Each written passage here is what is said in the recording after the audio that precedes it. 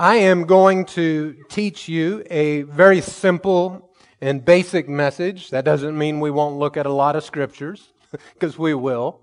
But it is a simple gospel, and I am going to present to you in a very simple and basic form about the baptism of the Holy Spirit. What that is, what it does, and we're going to answer a series of questions on that.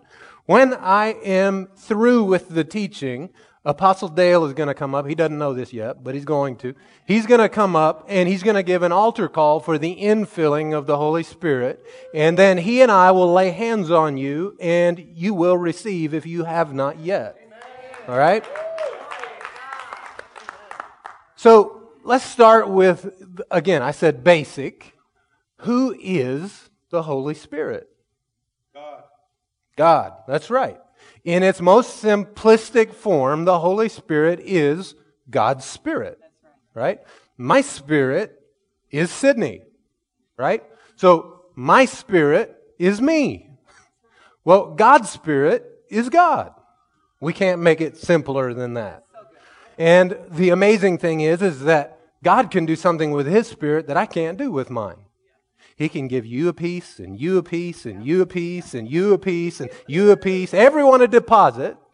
He can be everywhere all at once. My spirit can't do that. It's just right here at this one place. Wherever this flesh container goes, my spirit goes with it, right? But God being God is much greater than that.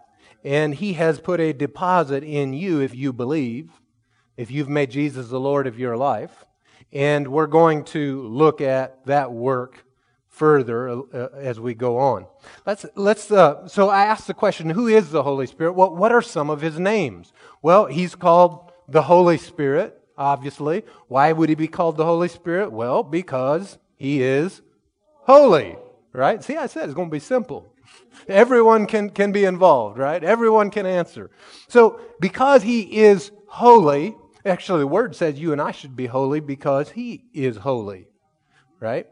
And as we'll talk about this later, but our bodies, we looked at this over the last several weeks, our bodies being the temple of the Holy Ghost. He lives within us. And so a holy God wants a holy temple. And He's also called, another way He's referred to is just simply the Spirit of God. We see this all through Scripture, the Spirit of the Lord, the Spirit of God. And you can go all the way back to the beginning of time as we know it. You know, God doesn't have a beginning, but as we began counting time, back in Genesis chapter 1, you see that the Spirit of God was there and present at the very beginning of time. In fact, it says the earth was without form and voidless. It was formless and void and all this wild stuff, right? It wasn't a pretty place. And it says that the Spirit of God hovered over it. Now, notice something interesting. Just because the Spirit of God was present doesn't mean anything was happening. It was still formless and void and darkness, and even though the Spirit of God was present. So let's just ask another question. Can the Spirit of God be in dark places? Yes. In fact, the psalmist said, if I made my bed in hell, even He would be there. So He can be everywhere. We see that when God spoke, now who is the Word of God? Jesus. In fact, later in the New Testament it says Jesus is the one who created the world. And that Jesus spoke it out. What Jesus being the Word of God, when God spoke out over the earth, that's when the Holy Spirit went into action and caused creation to begin. And started creating and causing the Word of God to be fulfilled. Remember, I watch over my Word. My Spirit watches over my Word to perform it or to accomplish it.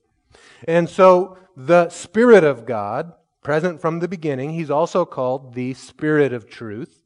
I just mentioned Jesus is the truth. But in John 14, I'll read, we're going to be in John 14 quite a bit tonight, so I'm just going to go there for right now. John 14 in verse 6, Jesus made a claim.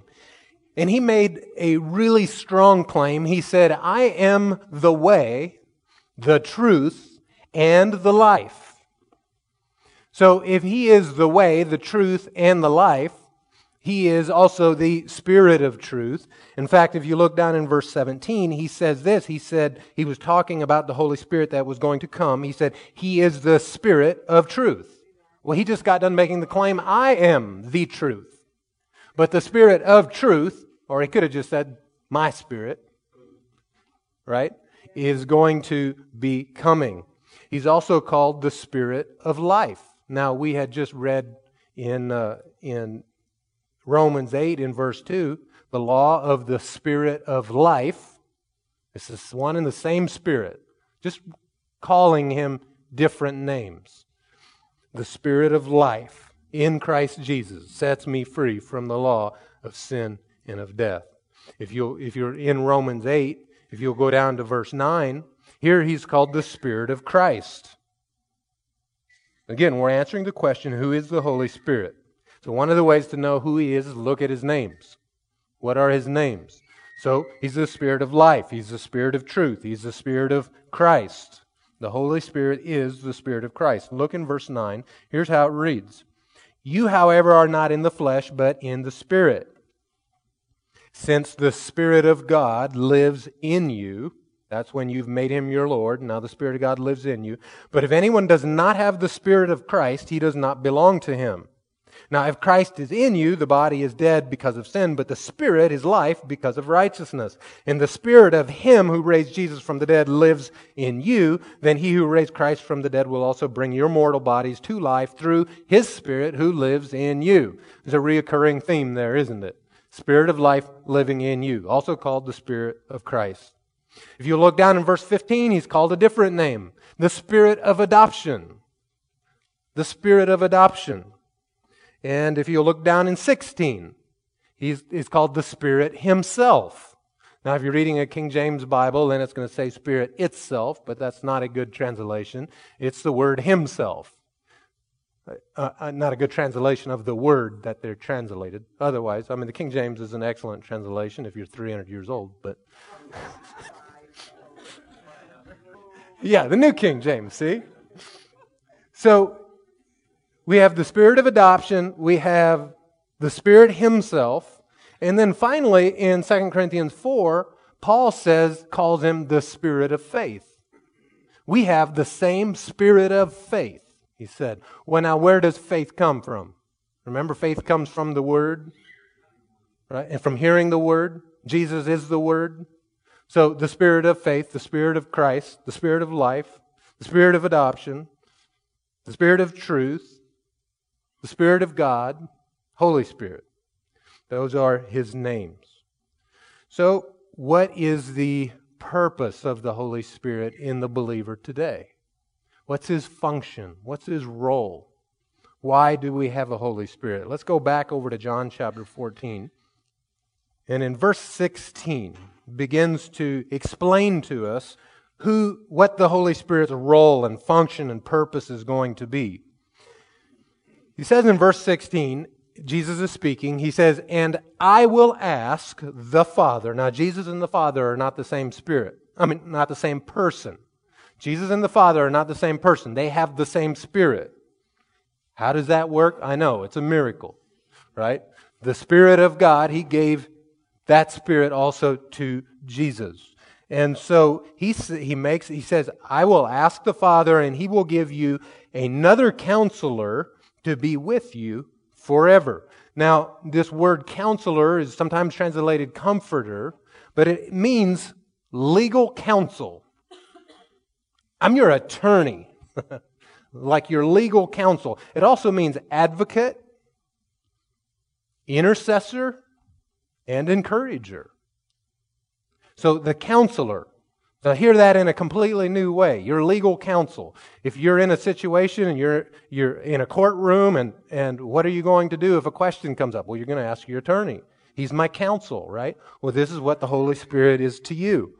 If you look down in that same verse, He says I'm going to give you another counselor or an advocate to be with you forever. So we see the other thing that He's going to do is for companionship.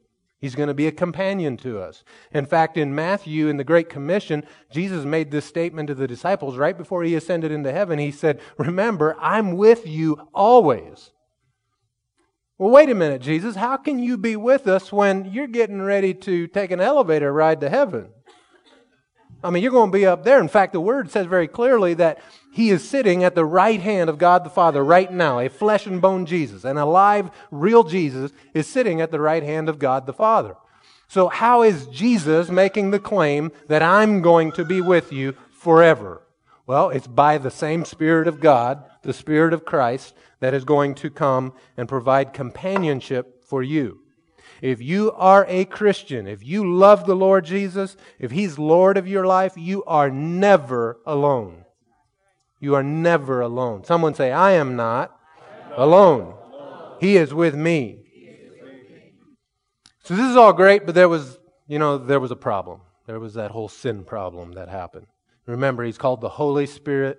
Sin isn't holy, and so issues, right? Well, because of that, if you'll look down in verse 17, here's one of the results of the problem. He says, He is the Spirit of truth.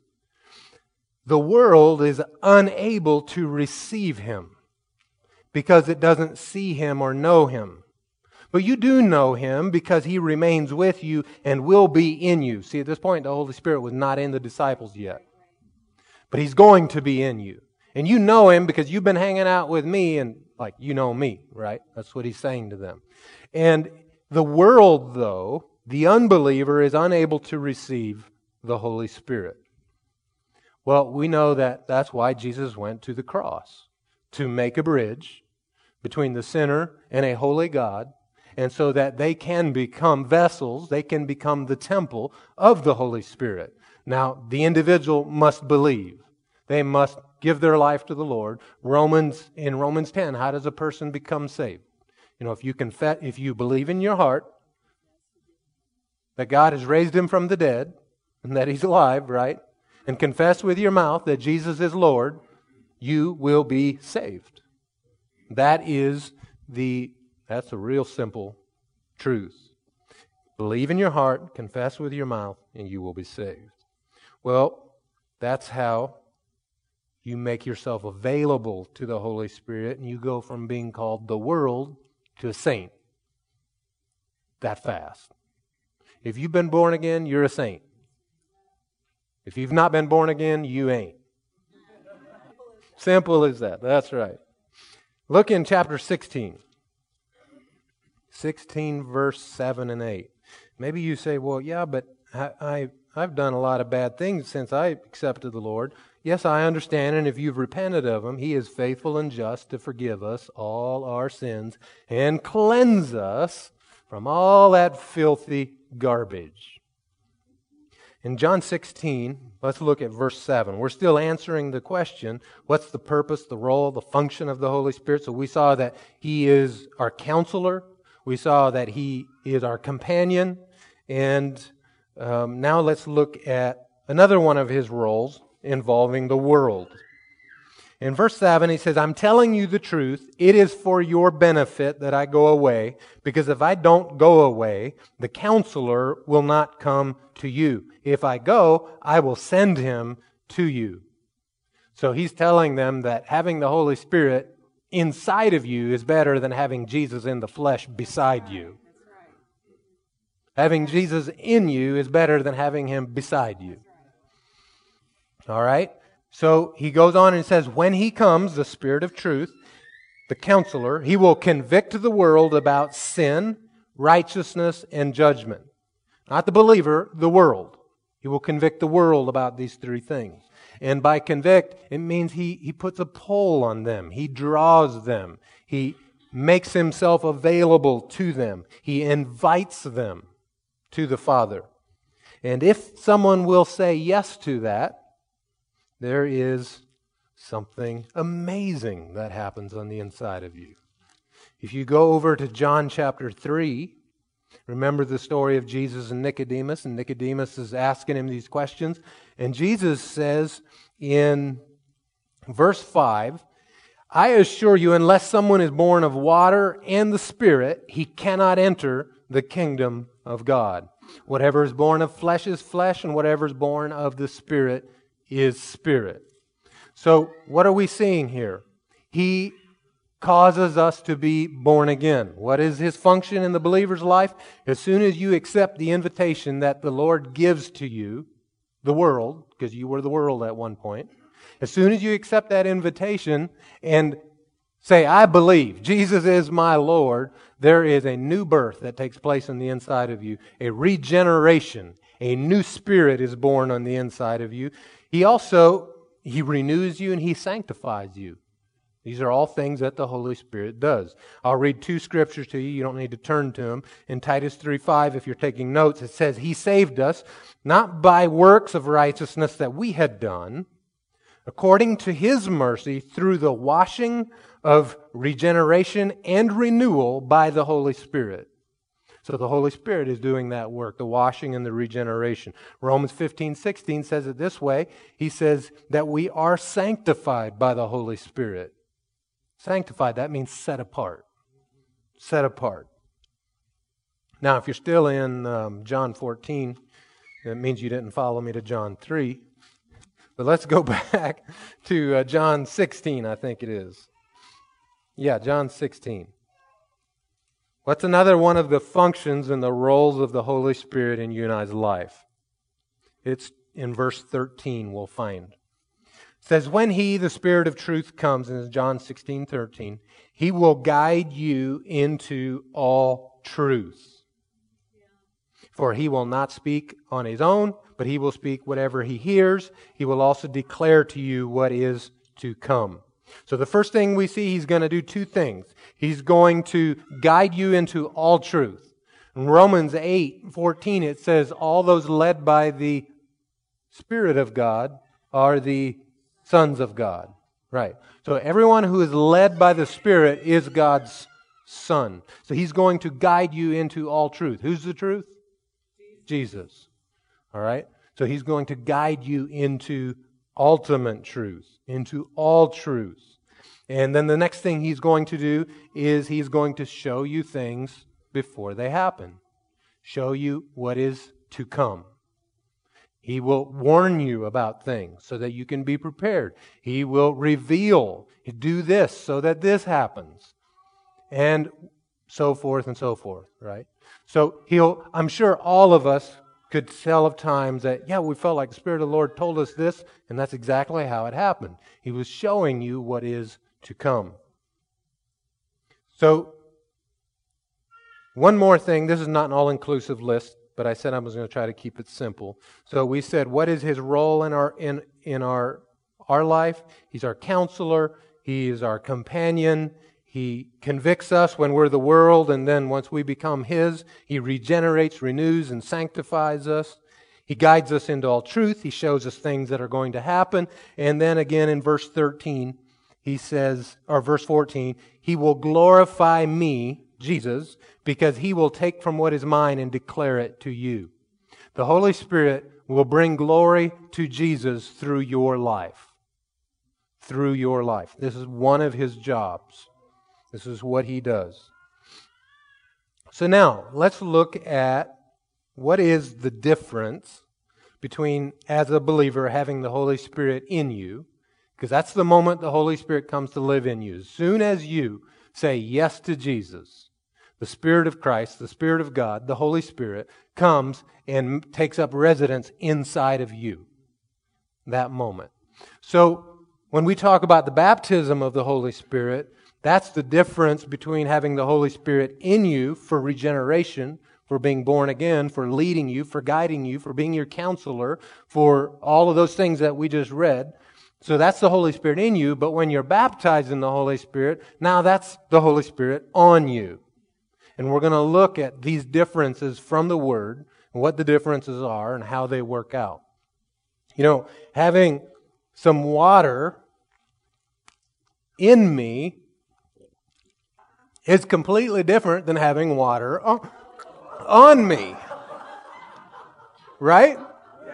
One is visible to you. The other one, when it's in me, isn't exactly visible to you. So this is, I hadn't intended on doing that, but yeah. Hopefully the mic, doesn't cut out or anything. No, I don't need that. I want the water to be visible so that y'all can see There's a difference between the Holy Spirit's role in you and the Holy Spirit's role on you. Okay? So here's the simple version of it. The Holy Spirit in you is to be your counselor, to direct you, to lead you into all truth, to guide you. The Holy Spirit on you is to be a witness to other people, to serve other people, to minister to other people. And we're going to see example after example of this. So let's go find two places, if you would, Luke 24 and Luke 20. I'm sorry, John 20. Luke 24 and John chapter 20. And put a finger in both places because we're going to flip back and forth, back and forth, back and forth. Like read a verse from each one. What we're going to see is the disciples' salvation, their born-again experience. Now, we're reading the end of the Gospel of Luke and the end of the Gospel of John, and the day of Pentecost has not happened yet. Okay? The day of Pentecost is still off in the future, but we're going to see when the Holy Spirit took up residence inside of them. So if you'll look in verse 1 of Luke 24, it says, on the first day of the week, very early in the morning, they and certain others came to the tomb, bringing the spices they had prepared. They found the stone rolled away from the tomb, and they didn't find the body of Jesus, and the angels were there and said they're resurrected.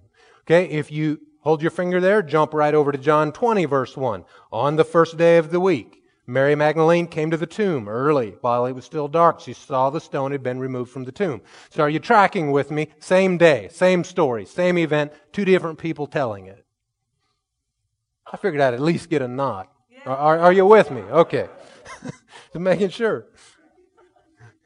So maybe I have too much water in my eyes and I can't see the nods, you know. Now in Luke 24, look down in verse 13. Now that same day, two of them were on their way to a village called Emmaus, which was about 7 miles from Jerusalem. So this is that same day, the day that Jesus resurrected. They're on the way to the tomb. And what happened was Jesus shows up and walks with these two guys and begins to explain the Scripture to them. They were had all these questions, and so he asks them some questions and really opens up the Scripture to them. And they convince him to come to their house and sit down for a bite to eat at the end of the day. But the Word says that their eyes were kept from seeing who he was. Okay?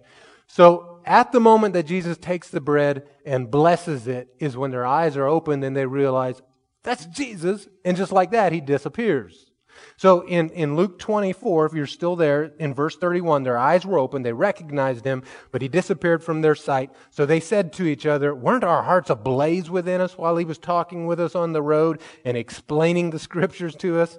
That very hour, they got up and returned to Jerusalem, and they found the 11, and those with them gathered together. So this is still all the same day, right? And this is what they said, the Lord has certainly been raised and appeared to Simon. Then they began to describe what had happened on the road and how he had made known to them in the breaking of bread. Now, let's just keep reading there for a moment.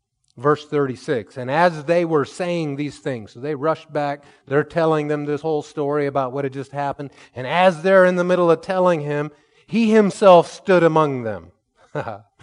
He said to them, peace to you. But they were startled and terrified and thought they were seeing a ghost. Why are you troubled, he asked them.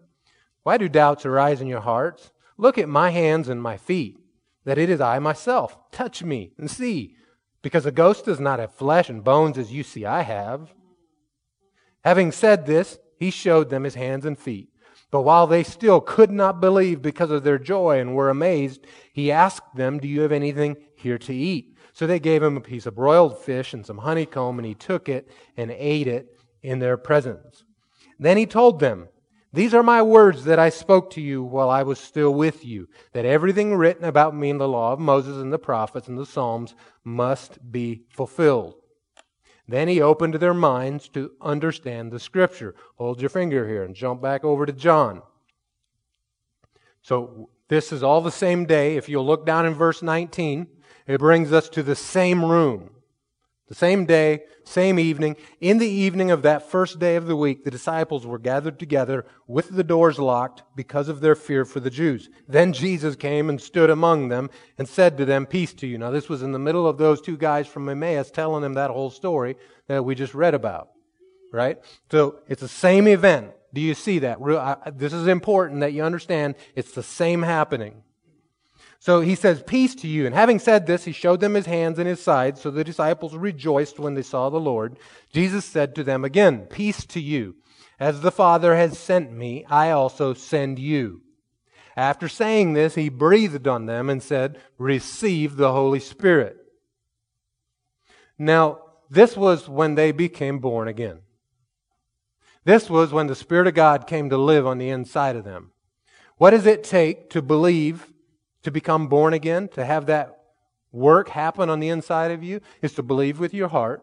Well, they had now seen with their eyes his hands, his feet. They saw him eating. He's standing there talking to him. They believe he's been raised from the dead. So that's the first qualification that has to take place. The second is their expression of "we believe" is, well, exactly that. Jesus is Lord. It's your confession with your mouth. And that's when we are born again, when we're saved. Well, these guys, when Jesus leans over and goes, breathes on them, right? And I'm sure it smelled great because, he just ate honey, so it was fine. The thing is do you think that maybe he was just a trial run? He was trying to jumpstart the church, receive the Holy Spirit? Because Pentecost hasn't come yet. So maybe it's like, oh, that didn't take. Lord, what are we going to do? Oh, don't worry about it. I'll fix it in a couple weeks. Is that what happened? I'll send, the day of Pentecost. No, this is very clearly two separate events. And when Jesus says receive the Holy Spirit, guess what? They're going to receive the Holy Spirit right then and there. And how do we know that the Spirit of God came to live on the inside of them? That they were now believers? Go back over with me back to Luke 24. Verse 45 that we had written, he says, "Then he opened their minds to understand the Scriptures." Their minds were opened when the Spirit of Christ came on the inside of them. Revelation came. Light came. In fact, what's more, in 2 Corinthians 3, it says this. He says, it's talking about the Israelites. It says, "Their minds were closed, for to this day, at the reading of the Old Covenant, the same veil remains," the veil over their mind. "It is not lifted because it is set aside only in Christ." This veil over their understanding is only set aside in Christ. It says, even to this day, whenever Moses is read, a veil lies over their hearts. But whenever a person turns to the Lord, this is what the disciples had just done, the veil is removed. That's when you become born again. You turn to the Lord, the veil's removed. Why is the veil removed? Because the Spirit of life is in me, and it sets me free from the law of sin and death. Okay? So we're establishing, we're answering the question, what's the difference between the Holy Spirit in you and the Holy Spirit on you? And we're establishing that the disciples have the Holy Spirit in them. The day of Pentecost, unlike a lot of people say, was not when they were born again. It was all the way back here in John chapter 20 and in Luke 24 is when they became born again. Now, if you're still in Luke 24, let's keep reading. He also said to them in verse 46, "This is what is written, and thus it was necessary that the Messiah would suffer and rise from the dead the third day, and repentance for forgiveness of sins would be proclaimed in his name to all the nations, beginning at Jerusalem. You," talking to the disciples, "you are witnesses of these things. And look, I am sending upon you, or on you, what my Father promised. As for you, stay in the city of Jerusalem until you are empowered from on high." He didn't say, "I'm sending into you the Holy Spirit." He said, "I'm sending it on you." Remember the obvious visible difference of water in me versus water on me? Well, he is saying, I'm in you now. I'm going to send, the promise is going to come down on you. He says, go to Jerusalem. Don't go from there. Stay there until this promise arrives and you are clothed with power is how this word is a literal translation means to be endued with power or clothed with power. Stay in Jerusalem until I send you a garment of power. Now, where do garments belong? In you or on you? On you, right? Don't eat your clothes. You're not a moth.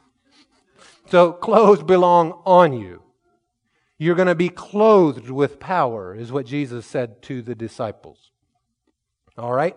Luke, who wrote this, he also wrote the book of Acts. Let's go over to Acts chapter 1.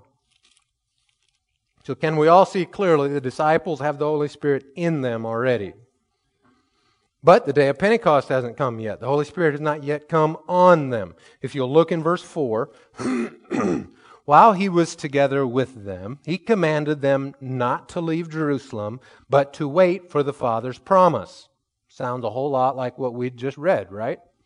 He says, "This is what you heard from me. For John baptizes with water, but you will be baptized with the Holy Spirit not many days from now." Baptized means to be completely whelmed. Okay? When you baptize someone in water, they go completely under the water. You know, again, there's a little bit of difference between having a little bit of water in a boat or having the boat full of water. Right? Radical difference. So that's what we're talking here. So he says you're going to be completely immersed with the Holy Spirit not many days from now. So when they'd come together, they asked him, "Lord, at this time are you restoring the kingdom of Israel?" And he said to them, "It's not for you to know the times or periods that the Father has set by his own authority. But you will receive power." Everyone say power. You will, this is the word dunamis, and you know, I don't think any of us are Greek or Hebrew scholars, but in the original language, it's where we get the word dynamite from, okay? So we're talking power, explosive power. Not authority, but power. You will receive power when the Holy Spirit has come upon you. This is past tense. I think the King James says after that the Holy Spirit has come on you. So when the Holy Spirit comes on you, you will receive power. Bam. What's the purpose of that power? We're talking the Holy Spirit on you, that garment that will come on you. What's the purpose of it? He says, "And you will be my witnesses in Jerusalem and in all Judea and Samaria and to the ends of the earth." Now, we know that the disciples did not cover the entire earth. They didn't go to the ends of the earth. They weren't at the North Pole. They weren't at the South Pole. They weren't in all the other places. We know that because they say where they went. All right? So they didn't go to the ends of the earth. So if your mind is, saying that, this was just to the disciples, not to everyone, this is an ongoing command.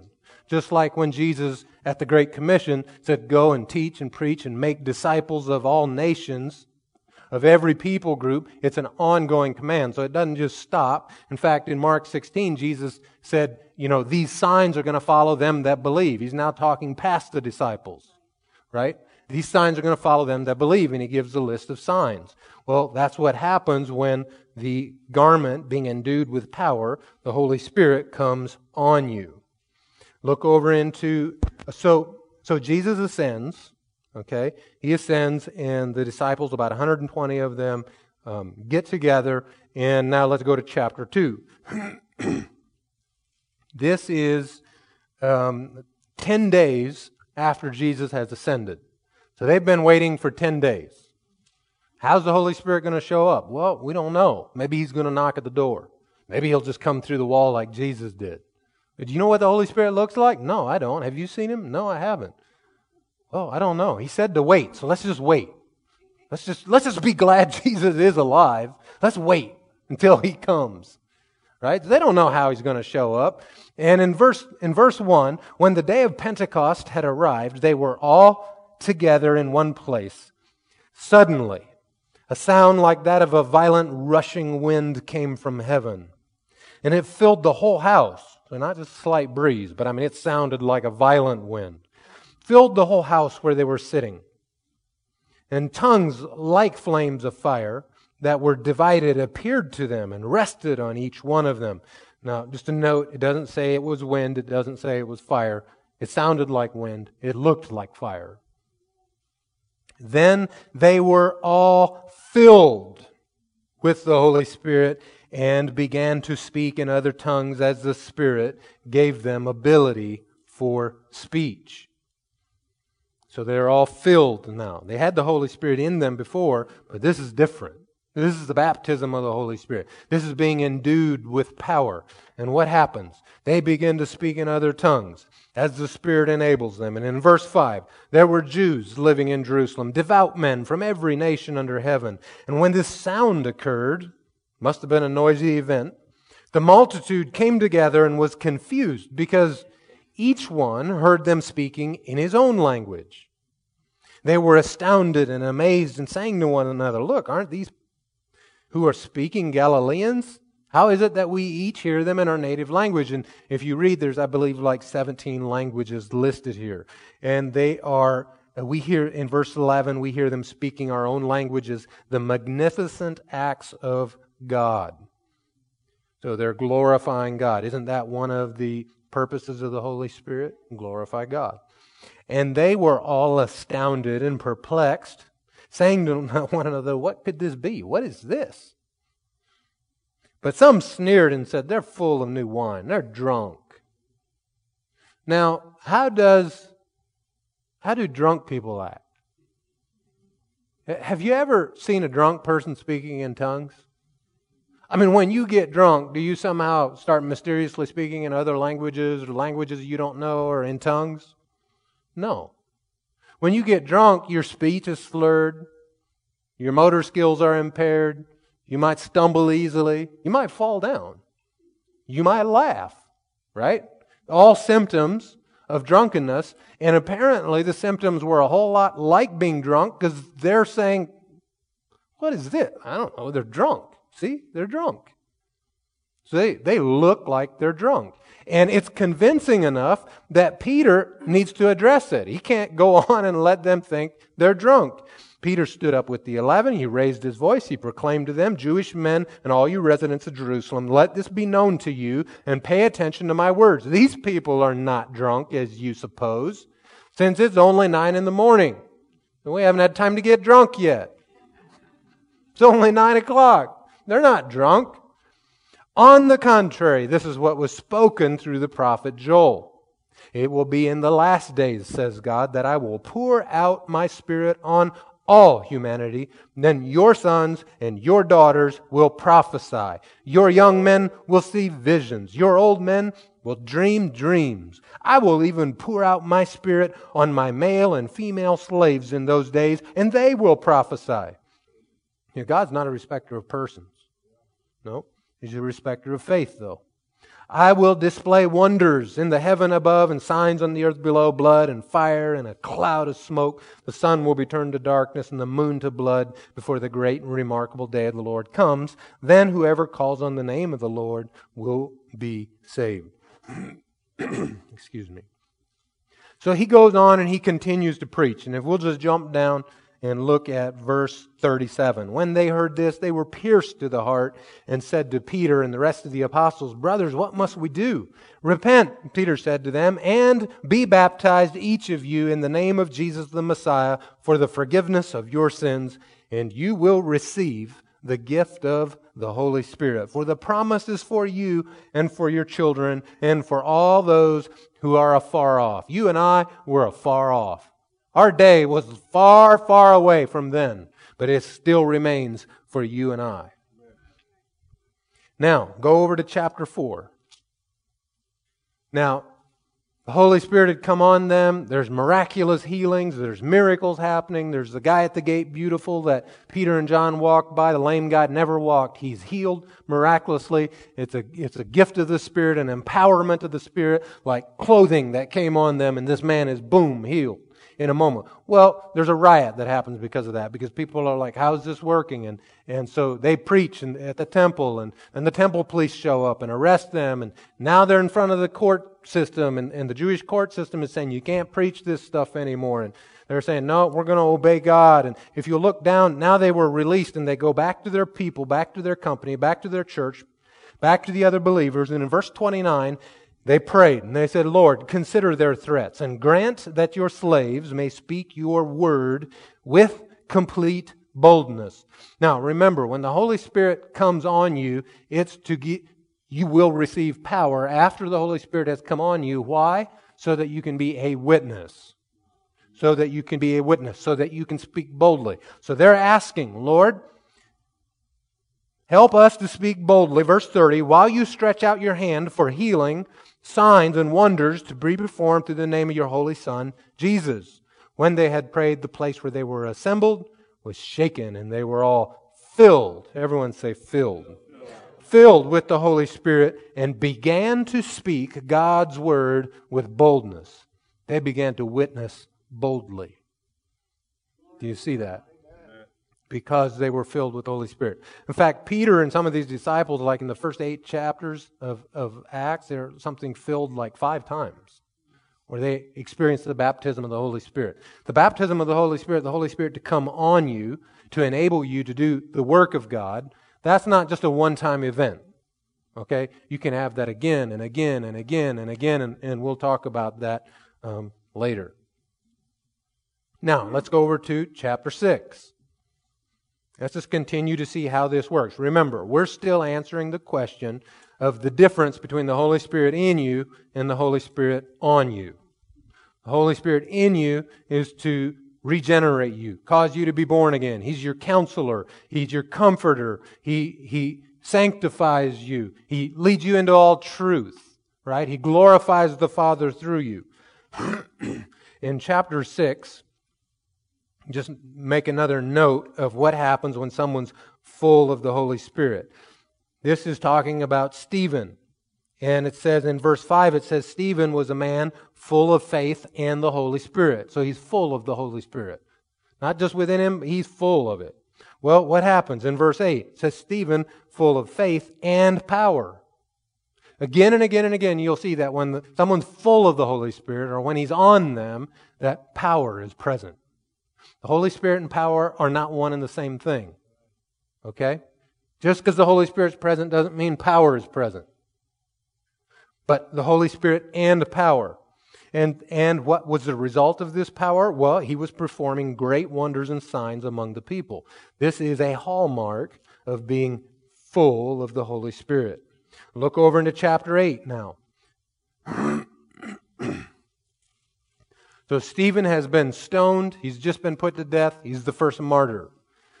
Persecution breaks out in Jerusalem. And Jerusalem, the people, believers, scatter. And in verse 4, it says, those who scattered went on their way, preaching the word. Philip went down to a city in Samaria and preached the Messiah to them. The crowd paid attention with one mind to what Philip said, as they heard and saw the signs he was performing. For unclean spirits, crying out with a loud voice, came out of many who were possessed, and many who were paralyzed and lame were healed. So there was great joy in that city. A man named Simon had previously practiced sorcery in that city and astounded the Samaritan people while claiming to be somebody great. They all paid attention to him, from the least of them to the greatest, and they said, this man is called the great power of God. They were attentive to him because he had astounded them with his sorceries for a long time. But when they believed Philip, as he proclaimed the good news about the kingdom of God and the name of Jesus Christ, both men and women were baptized.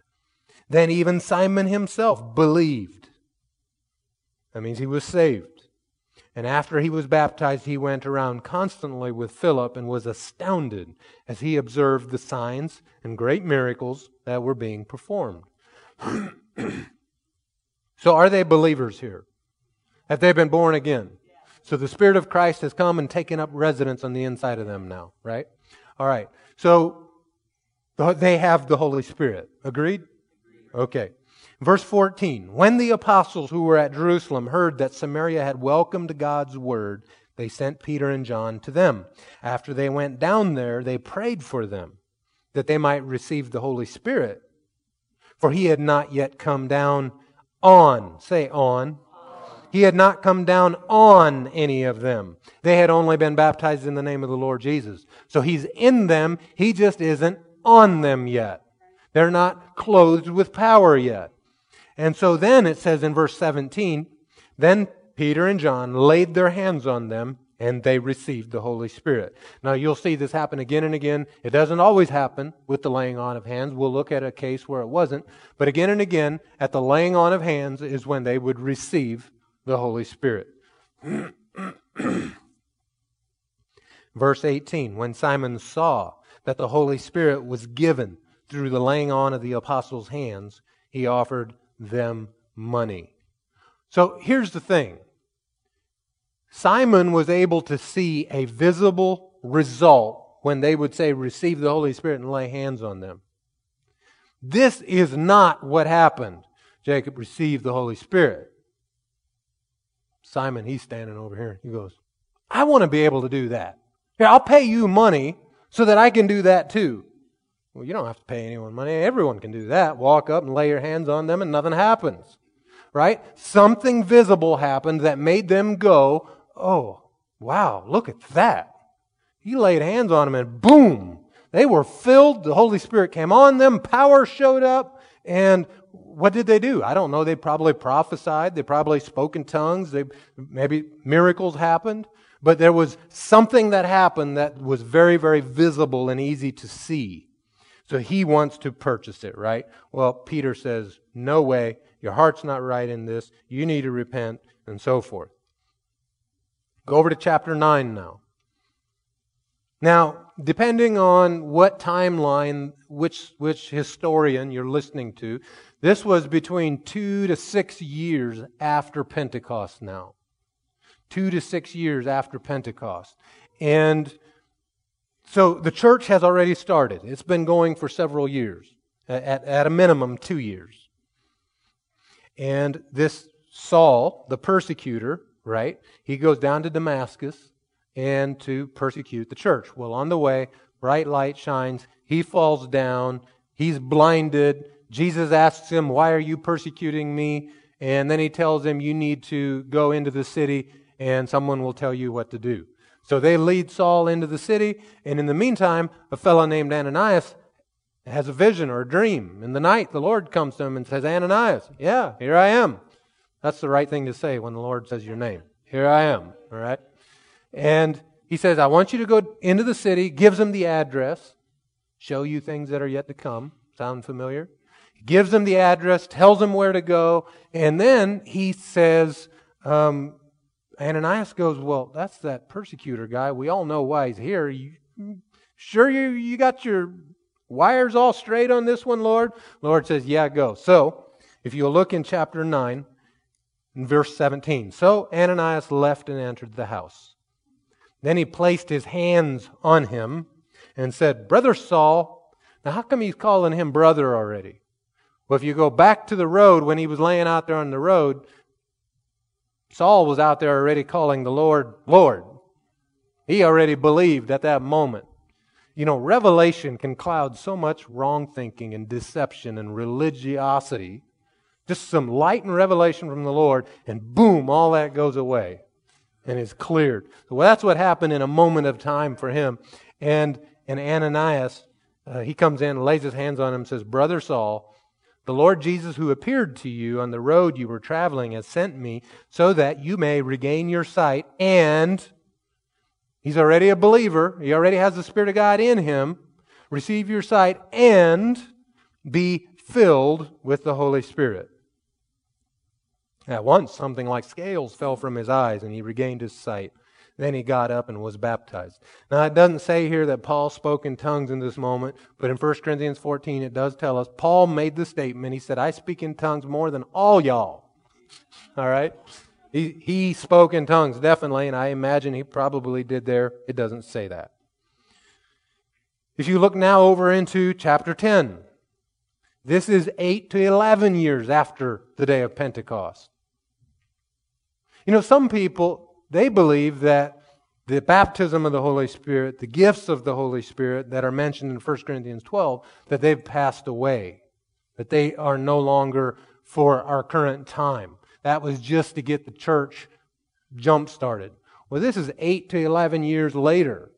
And when you show them, you say, well, there was two different, the Holy Spirit in you and the Holy Spirit on you were two separate events again and again and again. Yeah, but that was just to get the church jump-started, just to get it going.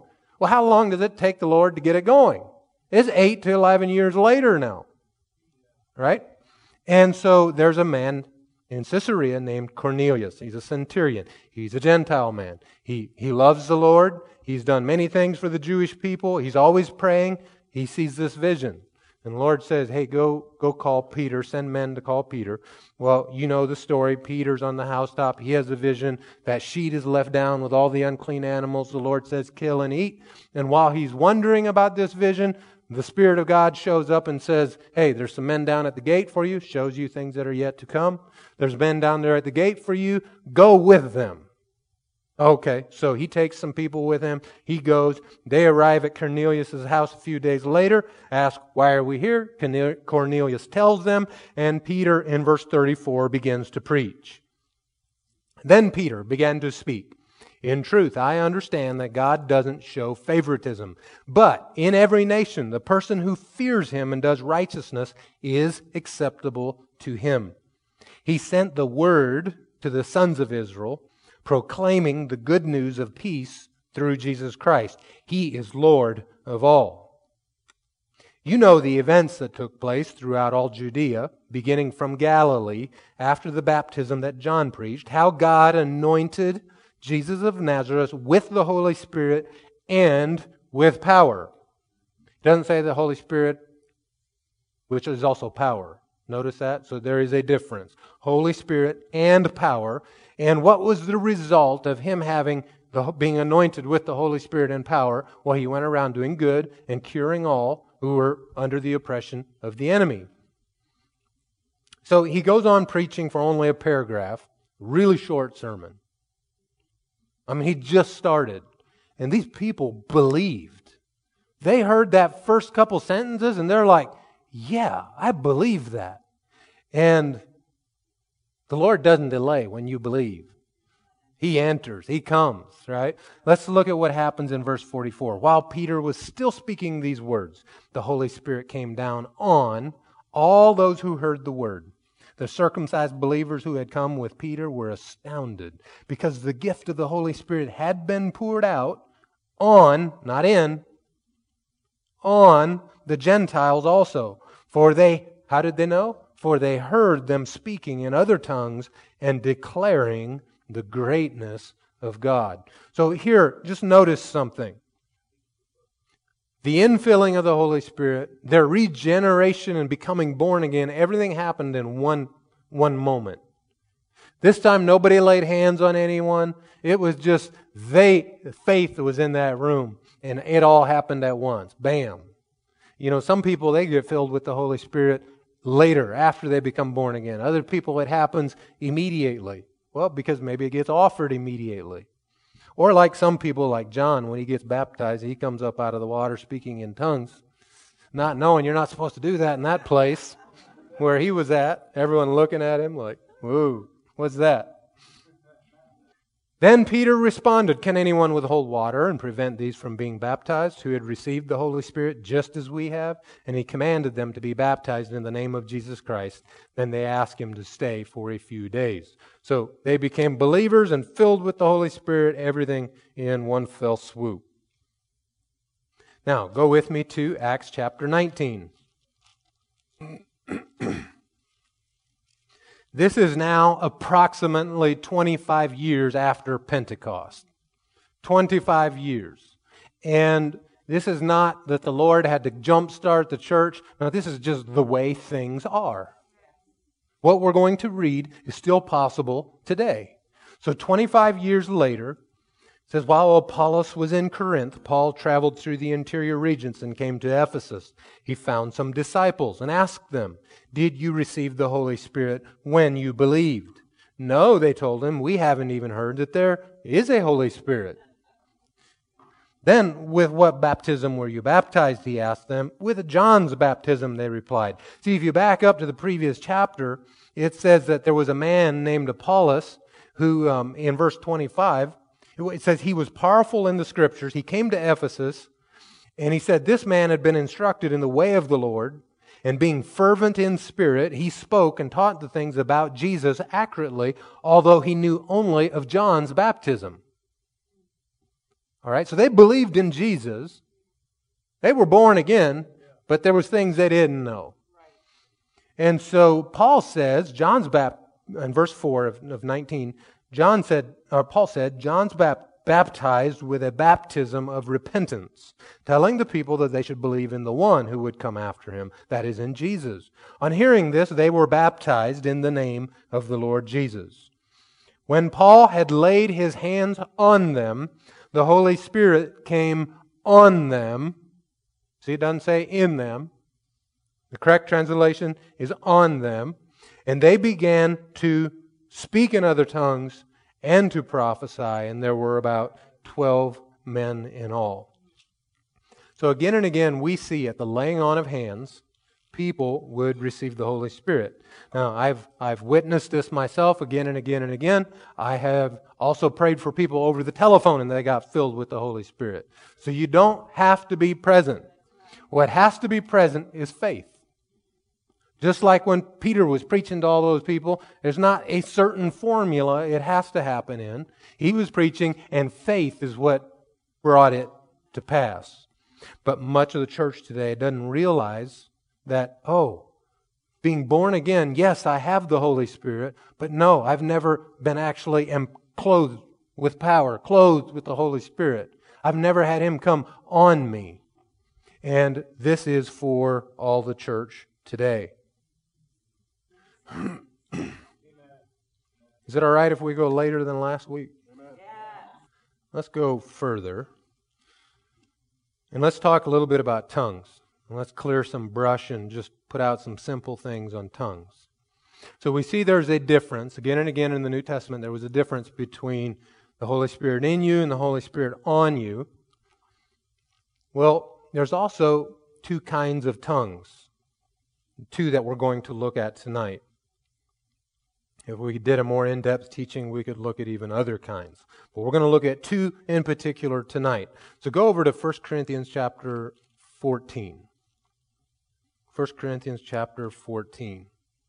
What is tongues? I remember reading these back when I was a follower of Menno Simons, Mennonite, and reading these verses and going, I wonder what that was. And just, I don't know, keep reading. Go to something I understand. Anyone else like that? That's how it was for me. And then praise the Lord, I came across Revelation and was taught the way more accurately. And I believed, and He came and made Himself at home on me.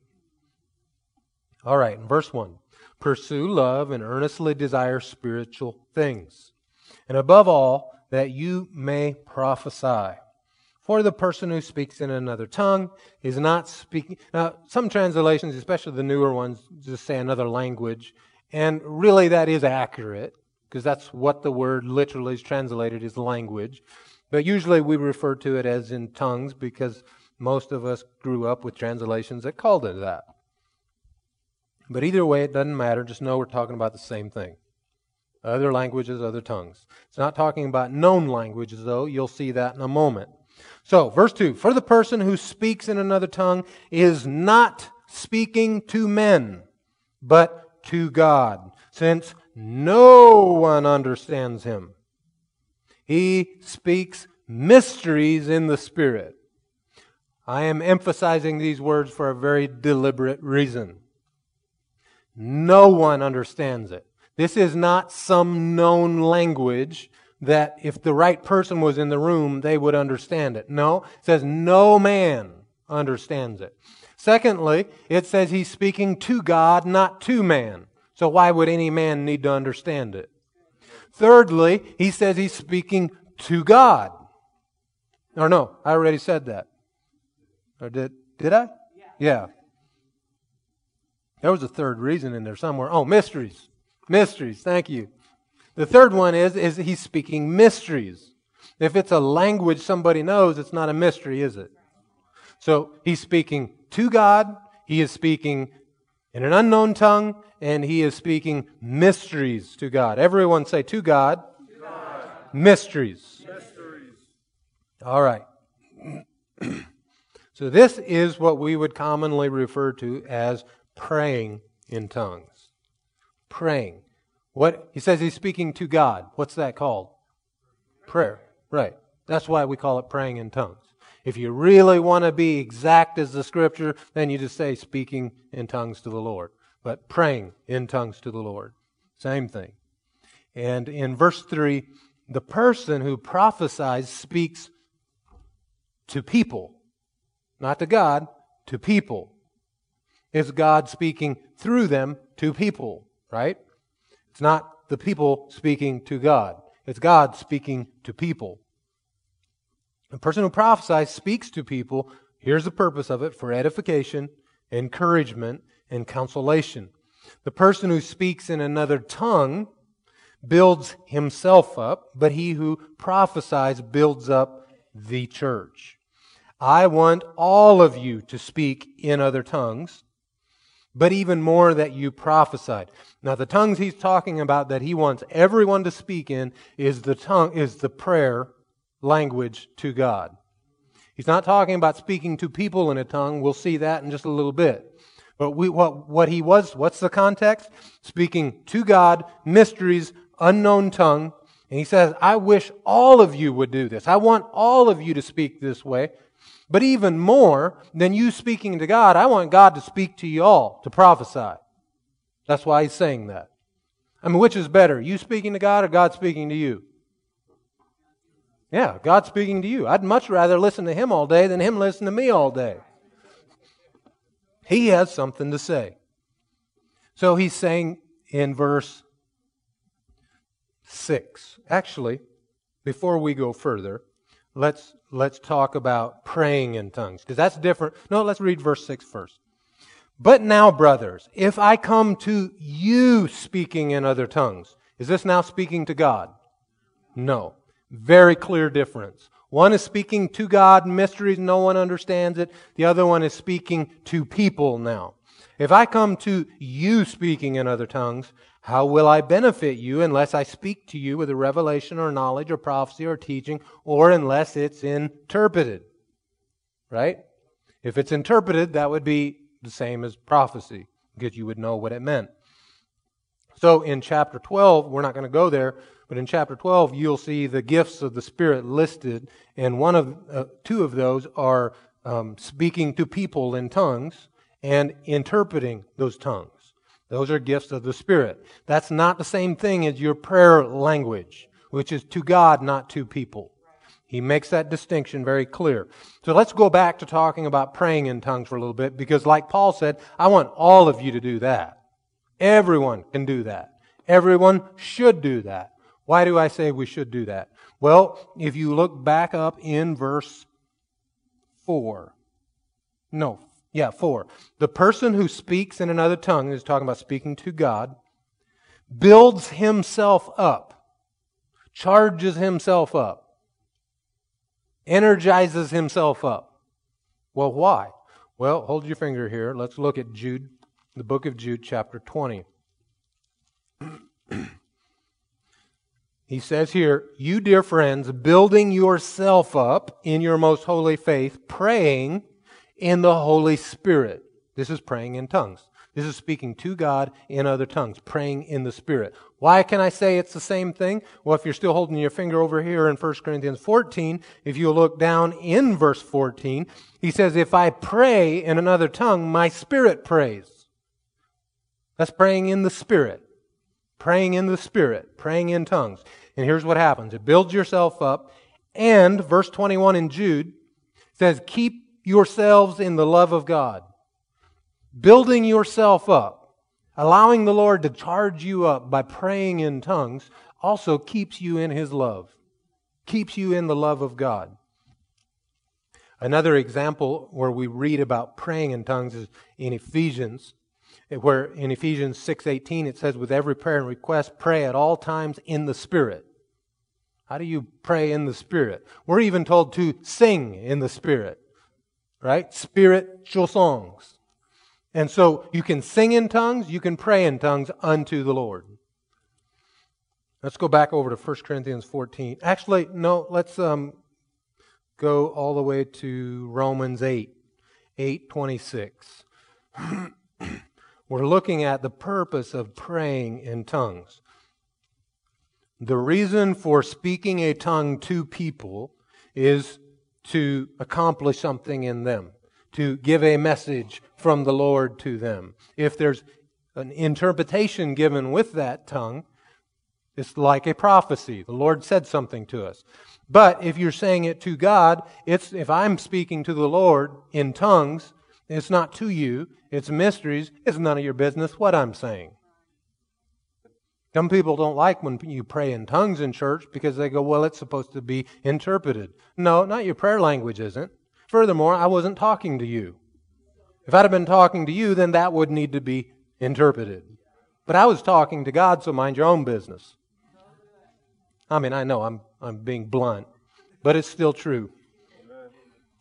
And when sometimes I will make the statement, I'll say, okay, everybody just pray in the Spirit. Okay, let's all talk to God about this. And what does that do? One is it builds us up, charges us up. Something else that happens in it is we'll find right here in Romans 8 in verse 26. It says, in the same way, the Spirit also joins to help in our weakness, because we do not know what to pray for as we should. But the Spirit intercedes for us with unspoken groanings. Or you could just say tongues. It's not a known language, it's mysteries, it's unspoken groanings. For he who searches the heart knows the Spirit's mindset, because he intercedes for the saints according to the will of God. This is a key phrase. Praying in tongues is your spirit praying to the Father. Praying in tongues is your spirit praying out the will of God to the Father. See, you and I can pray selfishly in English. You know, Lord, cause it to snow this week. I really miss the snow. Someone else is saying, Lord, cause it to rain. Someone else saying, Lord, make the weather nice. We wanted to go out to the park and play with the kids. Right? So all these self-centered prayers. Are you with me? And so that's not what this is about. Praying in tongues is not ever going to be a self-centered prayer or a selfish prayer. It is the will of God. It's the Spirit interceding in accordance with the will of God and praying out mysteries to the Lord. You don't know what it's saying, but He does. He understands it perfectly, and it's your spirit man praying. In fact, in where I'd read earlier in 1 Corinthians 14, where he said, if I pray in tongues, my spirit prays, but my understanding is unfruitful. My understanding is going, huh? What's that? That sounded weird even. In fact, you sounded really repetitive. Didn't you say that phrase a little bit ago? It's probably you're just probably making stuff up. See, your mind is unfruitful because it doesn't understand it. It's mysteries. But by faith, you know that no, it's making a whole lot of sense to somebody. The one that matters. If you go over to 1 Corinthians chapter 2, you'll see this played out some more of the purpose of praying in tongues. And why am I emphasizing this when we're talking about the baptism of the Holy Spirit? Because a lot of people get hung up on this thing. And it is the gateway to a lot of other things that the Lord will want to do in you. Why? Well, because when you pray in tongues and it builds you up, you become more sensitive and aware to the Spirit of God on the inside. You become more aware of what He's whispering to you to do, and His leading and His prompting. And so suddenly you become now more available for the other gifts of the Spirit to flow through you, for you to be a witness, for you to do it in boldness and confidence and all these things. So praying in tongues does this. Not speaking to people in tongues, but speaking to God in tongues. All right, let's look in 1 Corinthians chapter 2 and verse 7. On the contrary, he was saying we don't speak wisdom from this world. In verse 7, on the contrary, we speak God's hidden wisdom in a mystery which God predestinated before the ages for our glory. None of the rulers of this age knew it. For if they had known it, they would not have crucified the Lord of glory. But as it is written, what no eye has seen, no ear has heard, what has never come into a man's heart is what God has prepared for those who love Him. And now God has revealed them to us by His Spirit. For the Spirit searches everything, even the deep things of God. For who among men knows the concerns of a man except the spirit of the man that is in him? And in the same way, no one knows the things of God except the Spirit of God. Now, we have not received the spirit of the world, but the Spirit who is from God, in order to do what? To know. In order to know what has been freely given to us by God. We also speak these things, not in words taught by some human wisdom, or you could say by human language, or in our understanding, in our language. He says, but those words taught by the Spirit, explaining spiritual things to spiritual people. But the natural man does not welcome what comes from God's Spirit, because it is foolishness to him. He is not able to know it, since it is evaluated spiritually. So that's why your brain is sitting there, and like Paul said, your mind is unfruitful while you're praying in the Spirit and getting charged up and built up. But here's what happens if you start to be sensitive on the inside. Suddenly a thought will come floating up on the inside. I should pray for so-and-so. This is the Lord leading you. Right there you stop and you pray for that person. Then once you run out of English to pray, or Spanish, or whatever language you're talking, Pennsylvania Dutch, once you're done with that, switch back over to tongues and speak mysteries in the Spirit to God until something else floats up in you. And you can stop and pray this out and say, Lord, what am I saying? How should I pray in English with my understanding? Paul went on in 1 Corinthians 14 and he said, my mind's unfruitful, so what am I going to do? I'm going to pray. He said, I'm going to speak in other tongues. I'm also going to speak with my understanding. I'm going to sing in other tongues. I'm also going to sing with my understanding. So, pray it out in tongues. Sounds weird, sounds silly. Don't worry about it. The Lord gets it. He knows it. It doesn't matter how it sounds. If we go back to 1 Corinthians 14, I want to very quickly cover the other part of tongues, speaking to people. I want to just mention something to you. 1 Corinthians 14. So in verse 6 is where he talks about, okay, now if I come to you speaking, not to God anymore, to you speaking in other tongues, it needs to be interpreted. And then throughout the passage, he switches back and forth a few times about praying in tongues versus speaking to people in tongues. And then down in verse 26, he says, how is it then, brothers? He's now talking about speaking to people in tongues. Whenever you come together, each one of you has a psalm, a teaching, a revelation, another tongue, or an interpretation. Let everything be done for edification. If any person speaks in another tongue, he's saying to people, because that's the context. This is not the tongue to God. If anyone speaks in another tongue, there should be only two, or at the most three, each in turn, and someone must interpret. So do you see, this is not the one that's to God. Because God could listen to all of us pray in tongues at the same time and get all of it. Not just two or three. We might overwhelm Him. So he's not talking about tongues to God. He's talking about tongues to people. And that it should be in order. It should be two or three. And then have someone interpret it. And so I just say in this house, we welcome tongues to people. We welcome tongues to God. All right? And if you feel like, man, the Lord's given me a tongue to people, I should put out this tongue, obey the Lord. You do that part and then pray, Lord, give me the interpretation, or give someone else the interpretation. What's the interpretation, Lord? And we'll stop, we'll take a moment, we'll ask the Lord for it, we'll wait on Him, and then He'll give it and we'll go on. If none comes, well, then we're not going to keep on going on in the tongue because there's no interpretation. Neither are we going to go, oh, naughty you missed it. See, you gave a tongue and there wasn't an interpretation. Really? Or maybe someone's just not bold enough to give it.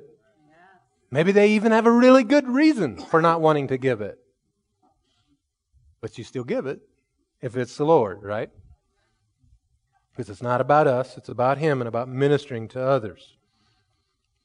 So he describes that and how that works there. And then if you'll look down in verse 39, therefore, my brothers, earnestly desire to prophesy and do not forbid speaking in other tongues. Let everything be done, or everything must be done. It doesn't say hinder the gifts of the Spirit in the church, like a lot of churches are today. They don't allow those things in the sanctuary. But no, he doesn't say that. He says everything must be done. You know, I haven't heard a tongue here in a while. The tongues are supposed to be done, right? I haven't heard the other gifts of the Spirit just real frequently. So let everything be done, and he says how? Decently, honorably, or honestly is what this word means, and by order. You're not going to have everything go off all at once, like just fireworks, right? That's what it means decently and in order. It's by order. If we all stand up and go, right now the order is we're just going to pray to God in the Spirit, well then it's proper and right to pray in the Spirit. You can pray for yourself in the Spirit, you can pray for someone else in the Spirit. But now if you're going to deliver a message in tongues, now put your faith out there for the interpretation. Should everybody pray in tongues? Yeah, Paul said, I want you all to pray in tongues. That was in chapter 14, up in the beginning verses. So, let's go back now to the baptism of the Holy Spirit. Almost every time that it talked about people being filled with the Holy Spirit, it often talks about speaking in tongues and glorifying God. And so it's usually the first sign that you see that, oh, that person has been filled with the Spirit. They're speaking in other tongues. So it's also, just looking in the Word, we can expect the Lord to work through us in that way. So let's ask another question. Do I need the baptism of the Holy Spirit? You know, the Holy Spirit's in me, I believe, but do I need to be clothed with that? Maybe that's a little bit far out there. I mean, me and my people weren't raised this way. We don't do that whole tongues, gifts of the Spirit, wild man stuff. So I'm just happy with Him in me. Do I have to have it on me? Well, in Acts chapter 1, he says, you will receive power when the Holy Spirit has come on you. And here's the reason for you to be His witness. Are we all supposed to be witnesses? Yeah. Then you're going to need the power that accompanies it. The enablement of God helping you. Further, it's commanded in Scripture that you as a believer need to be filled with the Holy Spirit. In Ephesians 5:18, it says, don't get drunk with wine, which leads to reckless actions, but be filled by the Spirit. So we're commanded to be filled. And this word is a continuous, ongoing action.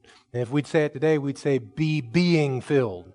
Be constantly filled. The ISV translation says it this way, keep on being filled with the Spirit. It's not just a one-time event. If you've been filled with the Spirit before, you can be filled again. Now I mentioned Menno Simons earlier, and me being raised Mennonite, we didn't believe in all of these things. A movement had come through the Mennonite church when I was a little tiny baby, and so I knew nothing about it. So by the time I reached this stage in life where I was hearing it for the first time, I'm 28 years old. I don't know. It's been a while ago. And I'm hearing these things for the first time, and I start doing some study, and I come across some things that I was completely astounded by. I realized that the Anabaptist movement, the Mennonite movement, was a Spirit-filled movement from the very beginning. And I found writings and different things by the Anabaptist forefathers that had, this was, a whole ball of wax is what they were about, all of God.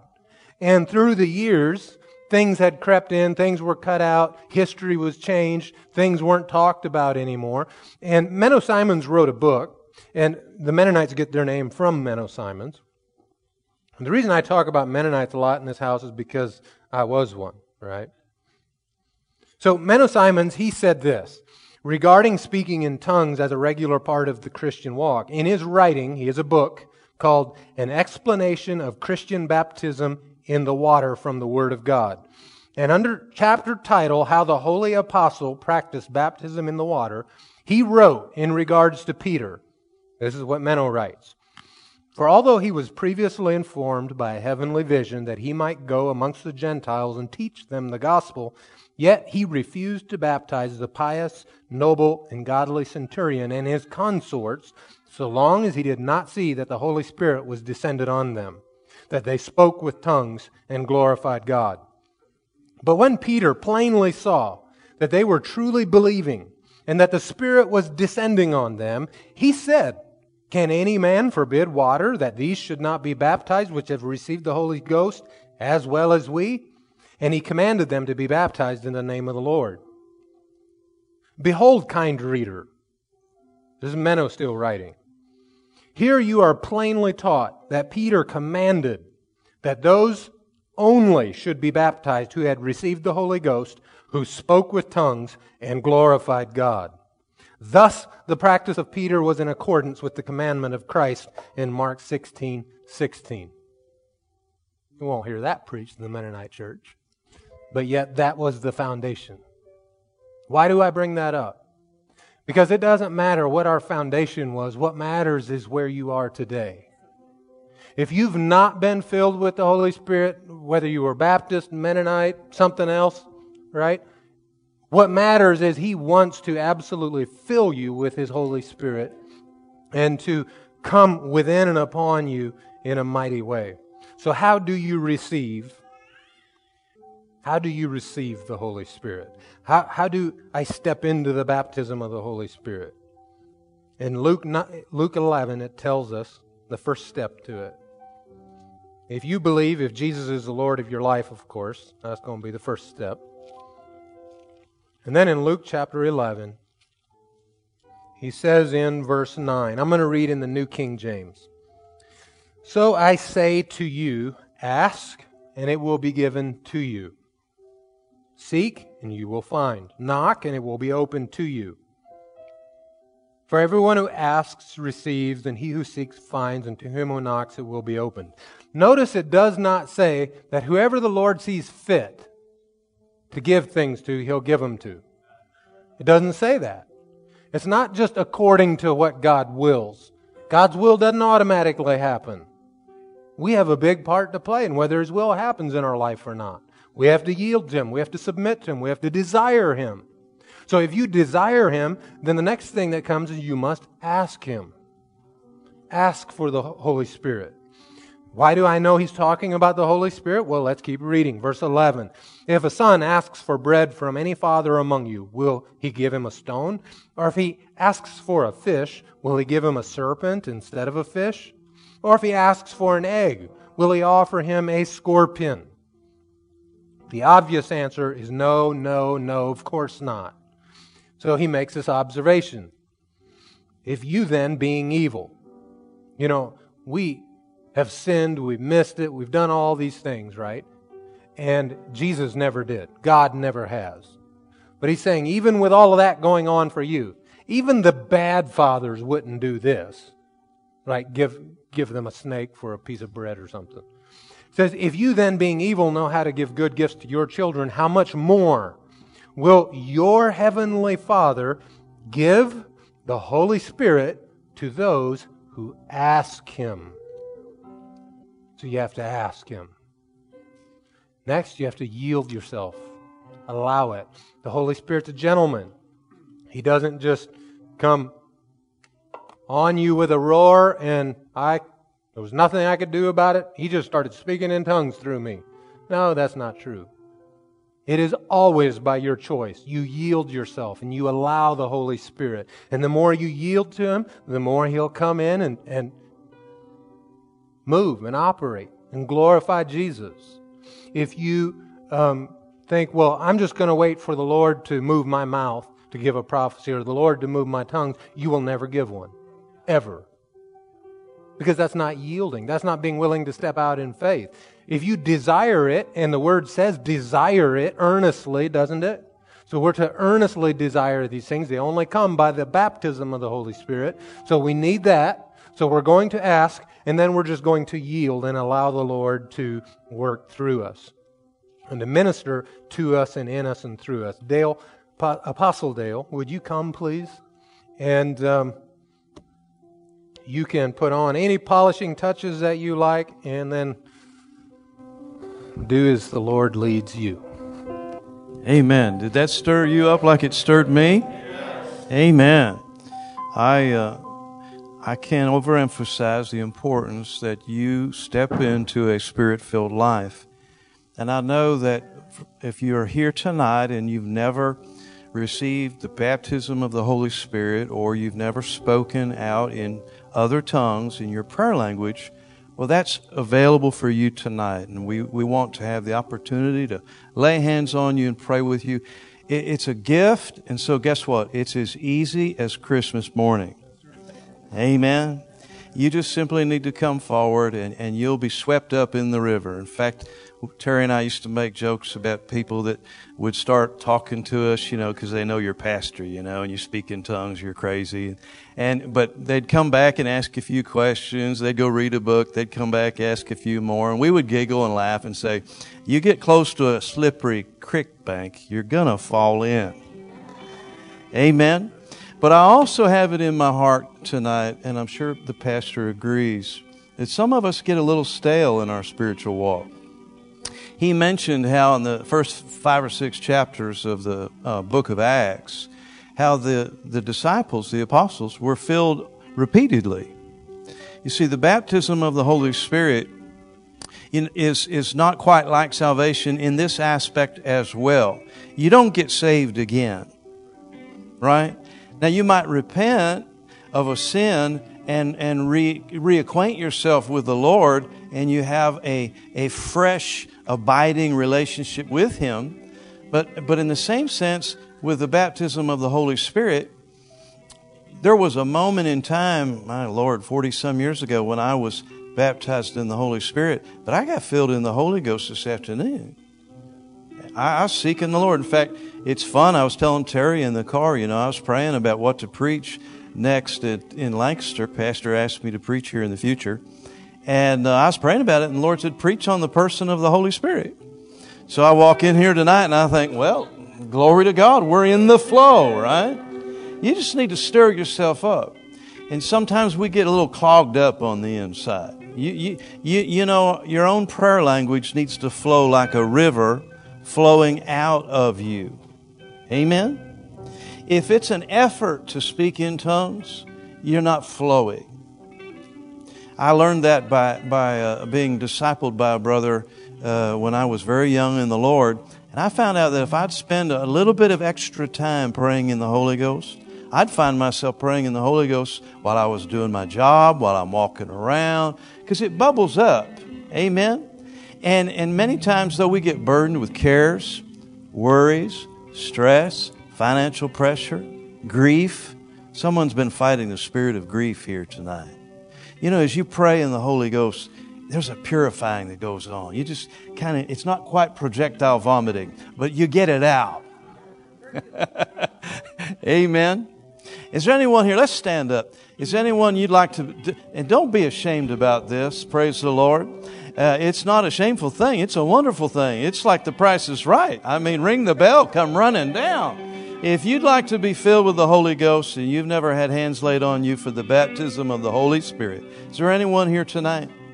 Look around to your neighbor. Here's one. Brother, come on down here. We want to pray with you. Here's another.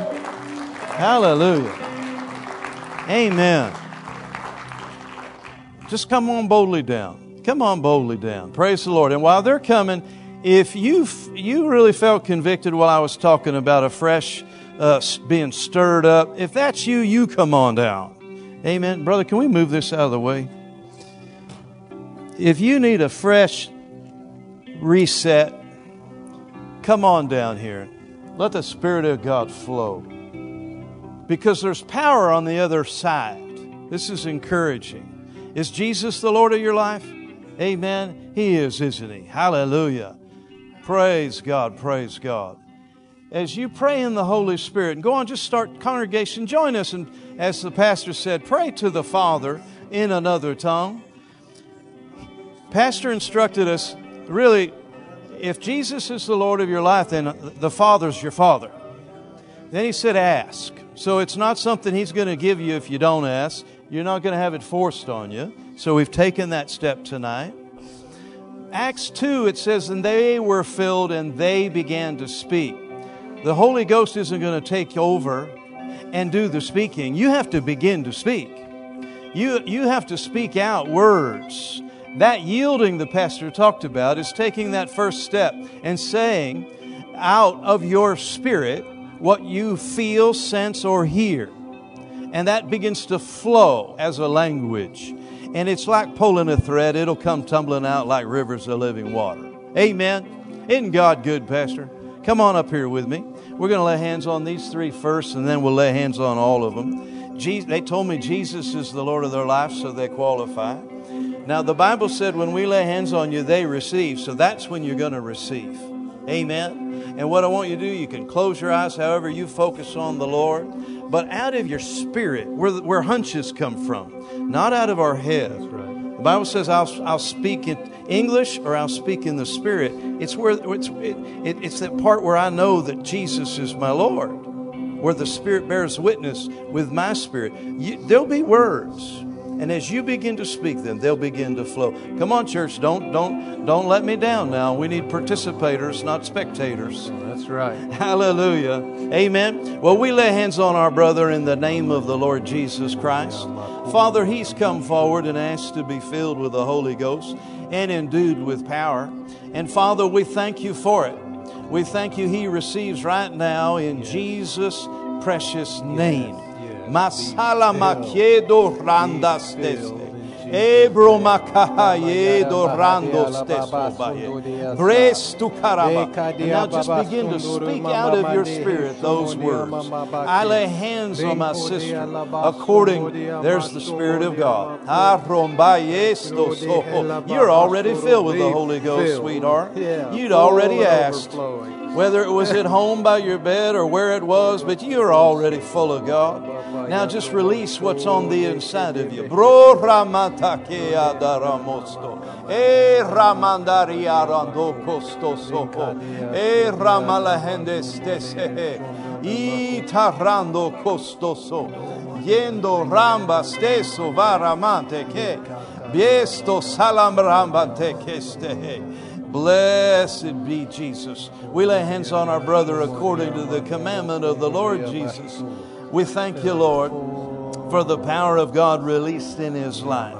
Oh, Ramatakayesto, receive the Holy Spirit in Jesus' name. Bo Ramatakaredosto.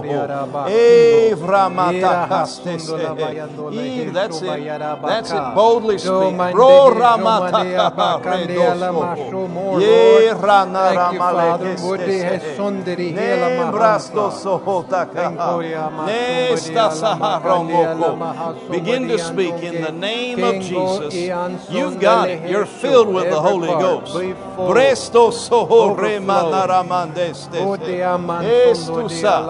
Hallelujah. You want to pray together or you want to start on one end? Let's go together. All right. Praise God. Receive a fresh infilling of the Holy Ghost. Hallelujah. Lord, we just thank you for a fresh infilling of the Holy Spirit in Jesus' name. Oh,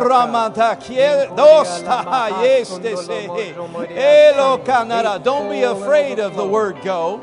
Don't be afraid of the word go. Don't be afraid of the word go.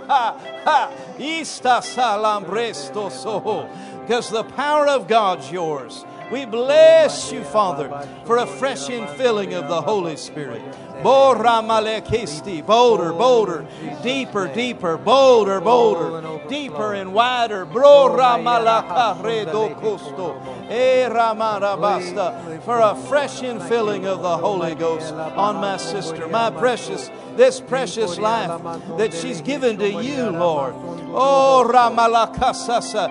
You always burned up the offering the sacrifice just was burned and consumed on the altar, Lord. We thank you for her life that she's given to you.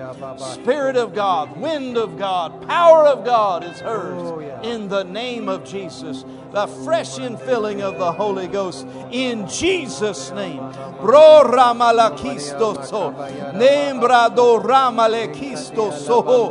Andaramokai kuralakasto so. E ramalakaste se he daramandaye. Nambramanaye ste se. Oh, a fresh infilling of the Spirit in the name of the Lord Jesus Christ. And the gateway into power, the gateway into the gifts of power, the gateway into the word of wisdom and the word of knowledge, the gateway into the move of the Spirit. Oh, Ramalakasese, be filled with a fresh infilling of the Holy Ghost. Oh, Ramalakasese kuramanda, Rambaredo Rombalakastasehe. Yes, do so. We lay hands on you in the name of the Lord Jesus Christ for a fresh infilling of the Spirit. Bro Romalaku Ramalakastese. Yes, tu Sanda Rombakaramaleke. Yes, Father, for a fresh infilling, a fresh move of God in our life, in the name of Jesus. Oh, Kuralakayedo Ramalakastese. Ibromalaku Ramalakestese. Itaramanda. In the name of Jesus, we thank you for a fresh infilling of the Spirit of God. Be filled with the power of God. Ro Ramadakia Robokostoso. Oh, be filled with the Holy Ghost. In the name of Jesus, the power of God flowing, the power of God moving. Be filled with the Holy Ghost. So karamalaka, reduko ramalaka nerebete, sakuralaka. Embra malahande rebete kisatakaye. Eno no hana radaka. With understanding. Ondaramandaki. Namaramoko ho. This is the rest of faith. Now I'll speak to you by the Spirit, but this is the rest of faith. And the devil tried to bring disaster, but you caught it in time. And you caught it in time, and you'll never know the heartache. You'll never know the tragedy, and you'll never have to fight fights because you got the victory now. Yeah. In the same manner, the Spirit of God is speaking to you. Press in, and there'll be many other times that will not even raise their ugly head. And you'll never know, and you never need to, because that's the rest of faith.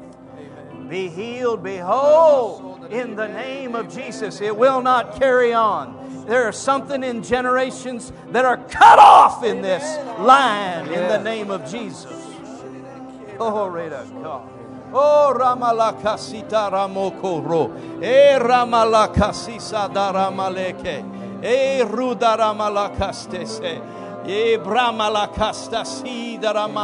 Oh, be filled with a fresh infilling of the Spirit of God. A fresh infilling with the power of God. In the name of Jesus. In the name of Jesus. In the name of Jesus. We stir ourselves up. We thank you, Lord. We stir ourselves up in the name of Jesus. Oh, it's not because of some dark specter of the past, because nothing has any power over you where the blood has been shed, where the blood covers.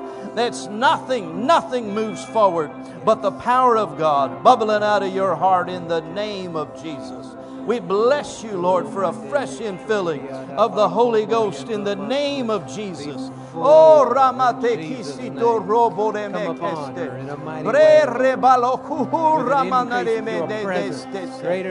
Oh, consume this sacrifice laid upon the altar.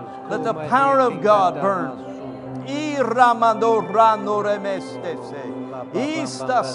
In the name of Jesus, be filled with the power of God. Let the power of the Spirit of God flow. Oh, Ramabare Misti Satoko Ramanda. Esta Soho Ramalekidoko. Embro Ramanene Medikistisi.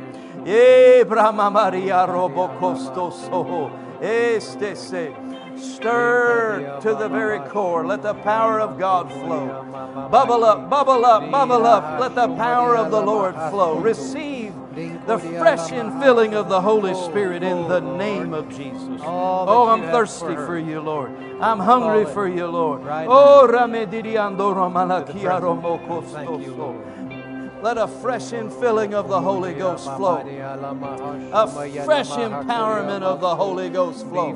Oh, rebasu karamarama ramatarabo. Oh, glory to God. Let the power of God flow into my sister's life. Receive a fresh infilling of the power of the Lord, the Spirit of the Lord. Oh, Ramakaye, Rodosto, Se, Rebeste, Estaso. Oh, receive a fresh infilling of the Spirit of the Lord. Be filled in Jesus' name. Brando Koramalek Estese. E Chukaramalaka Nerebeteke. E Rando Ramalakastasa. E Brando Kosto Sohodoko. Ambra Maleke Sidara Malakastese. A fresh infilling of the Spirit of God in Jesus' name. In Jesus' name, in Jesus' name. Receive a fresh infilling of the Spirit of the Lord in Jesus' name. Oh, Ramalakostisi. Put your hands up and worship Him. Hallelujah. This life is yours, Lord. This life is yours. Be filled with the Holy Ghost in the name of Jesus. In the name of Jesus. A fresh infilling of the Holy Spirit in the name of Jesus. Be filled. Be filled. Be filled. Be filled. Be filled in Jesus' name. Oh, hallelujah. A fresh infilling of the Holy Ghost. Oh, Ramanaye, Ramaye. Thank you that all that you have, all that you've planned. Paul said, be filled with the Holy Spirit, speaking to yourselves in psalms and hymns and songs of the Spirit, singing and making melody in your heart to the Lord. What is it Paul said? I'll sing with my understanding, but I'll sing with my spirit. Let's sing with our spirit right now.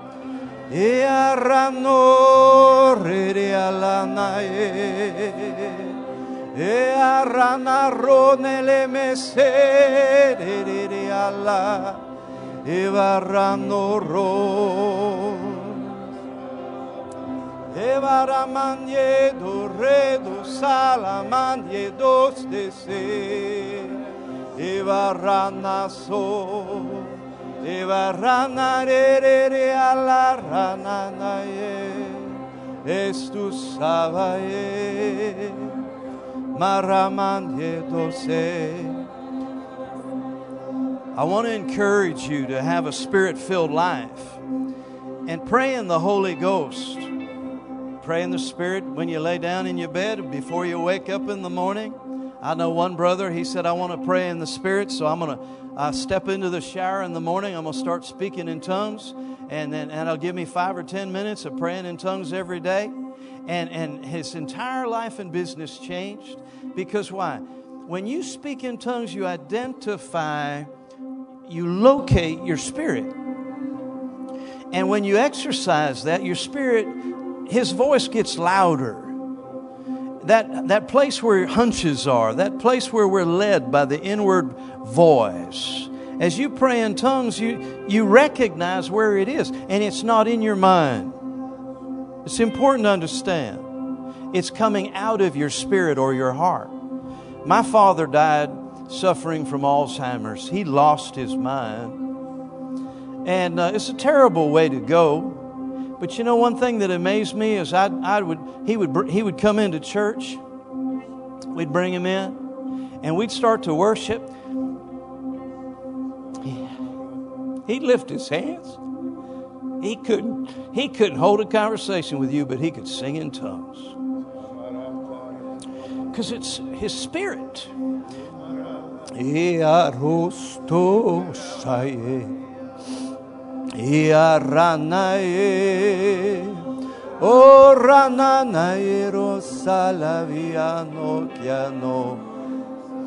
out of your spirit.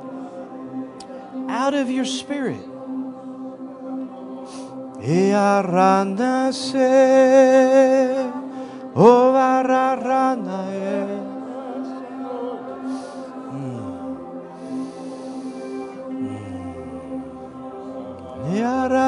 lero vaste, e kurala maye, e kurala manaye. Suvara matea robako, arandoko se sotaye toko. And out of your spirit will flow mysteries. That's your future. What He wants you to do, what He wants you to say, where He wants you to go. When I was just a young man, 19, 20 years old, I was invited to preach in a Baptist church, and I was so intimidated. Some people don't know that because I wouldn't let you know it. But I was scared. And so what do? Well, I just thought, I'll just pray in tongues. So at midnight on Saturday night, I started praying in tongues. I prayed all night long. I didn't sleep. I prayed. I went and got in my car in the morning. I drove to this Baptist church praying in tongues. I got into the Baptist church praying in tongues. And you can pray under your breath. Can you think thoughts in your head and I don't hear it? You can pray in tongues out of your spirit inside. I prayed in tongues all the way up into that pulpit. And I had one sermon when I walked up in my notes, but as soon as I got behind the pulpit, I had a new sermon. And I preached a sermon I'd never preached before. And it's interesting, I don't know why I'm telling you this, but then I gave an altar call, and on the right-hand side, a young man came and he rededicated his life. Actually, he got saved. And then on the other side, a woman came forward and rededicated her life. They ended up getting married. And they're still pastoring today. To go from not born again to pastoring. See, the mysteries of God are tied up in that. Somebody say, well, how do you do that? You don't know. Pray it out. It's in your life. The miracles of God are in you. Stir yourself up. It's a constant refreshing. This is the rest, the Bible says, and this is the refreshing. Now, I know the pastor went long. I don't want to go that much longer. But how many of you are blessed tonight? It won't mean anything if you don't take it home with you. It won't mean anything if you don't take it home with you. Take it home in your car. Don't be afraid to pray out loud in tongues. Go down to the center of Lancaster. You'll hear people saying weird things on the street. They got perforated bodies and colored hair, and they're not ashamed of who they are. Amen. One more time. Let's just sing in the Holy Ghost minstrel.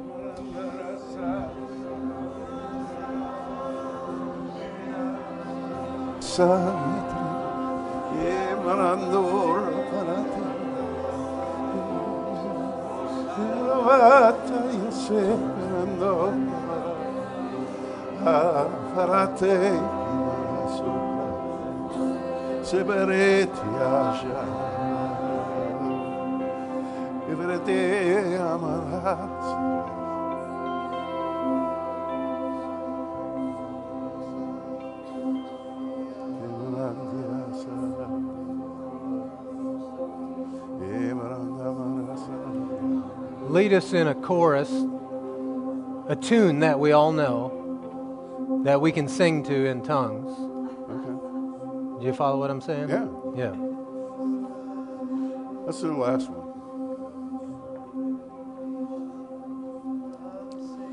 Let's have the rest of the team come up too.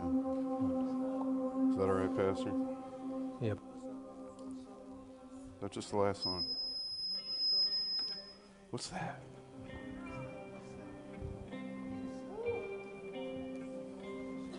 Good. We don't need the words right away, though, because we're going to sing in the Spirit, right? Yeah.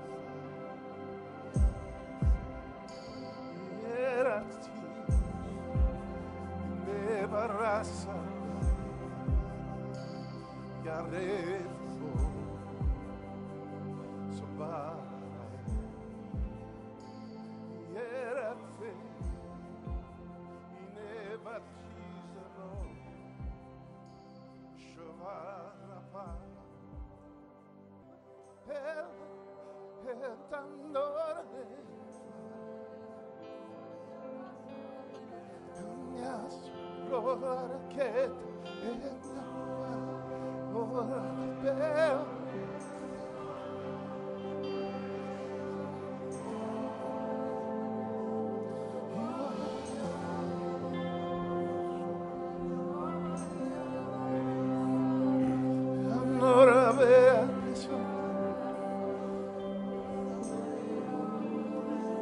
know, as you go through your week, pray in your spirit.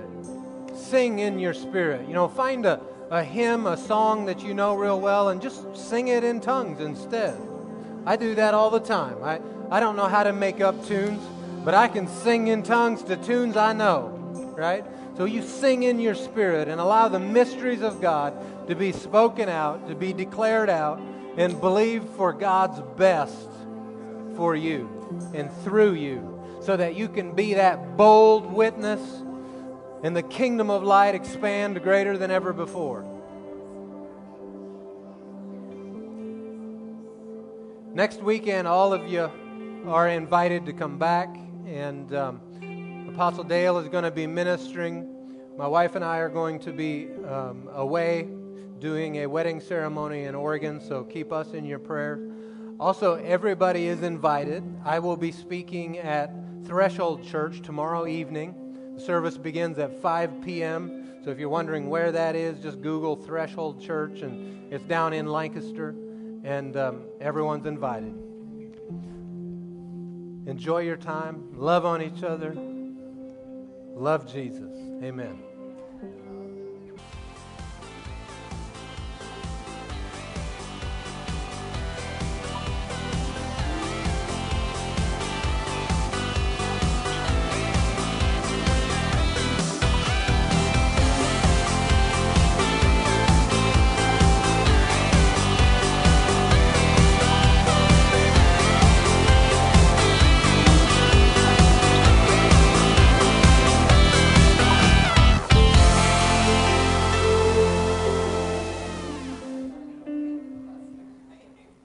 Good evening, everyone. Welcome to Church of the Word International here in Lancaster, Pennsylvania. So glad to see each and every one of you. Thanks for showing up. We really appreciate your presence in our assembly here tonight. And I would love to encourage you in the Word of God for our worship. In Psalms 84, it says, "How lovely is your tabernacle, O Lord of hosts. My soul longs, just even faints, for the courts of the Lord. My heart and my flesh cry out for the living God. Blessed are those who dwell in your house. They shall be still praising you. Blessed is the man whose strength is in you. They go from strength to strength. For a day in your courts is better than 1,000. I would rather be a what? Doorkeeper. I'd rather be a doorkeeper in the house of my God than to dwell in the tents of wickedness. For the Lord God is a sun and a shield. The Lord will give grace and glory. No good thing will he withhold from those who walk upright before him. O Lord of hosts, blessed is the man who trusts in you." Trust in the Lord. Everybody say this, that you know it. Proverbs 3, 4, and 5, I believe. Trust in the Lord with all your heart. Lean not on your own understanding, but in all our ways, and he shall direct thy path. What a great Proverbs for us to live by.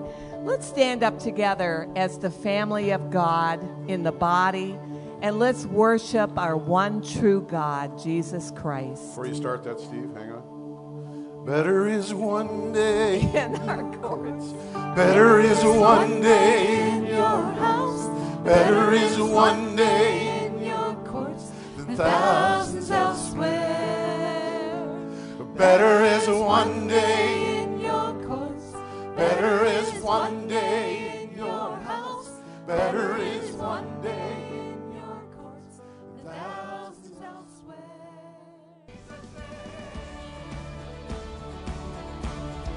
Jesus' name.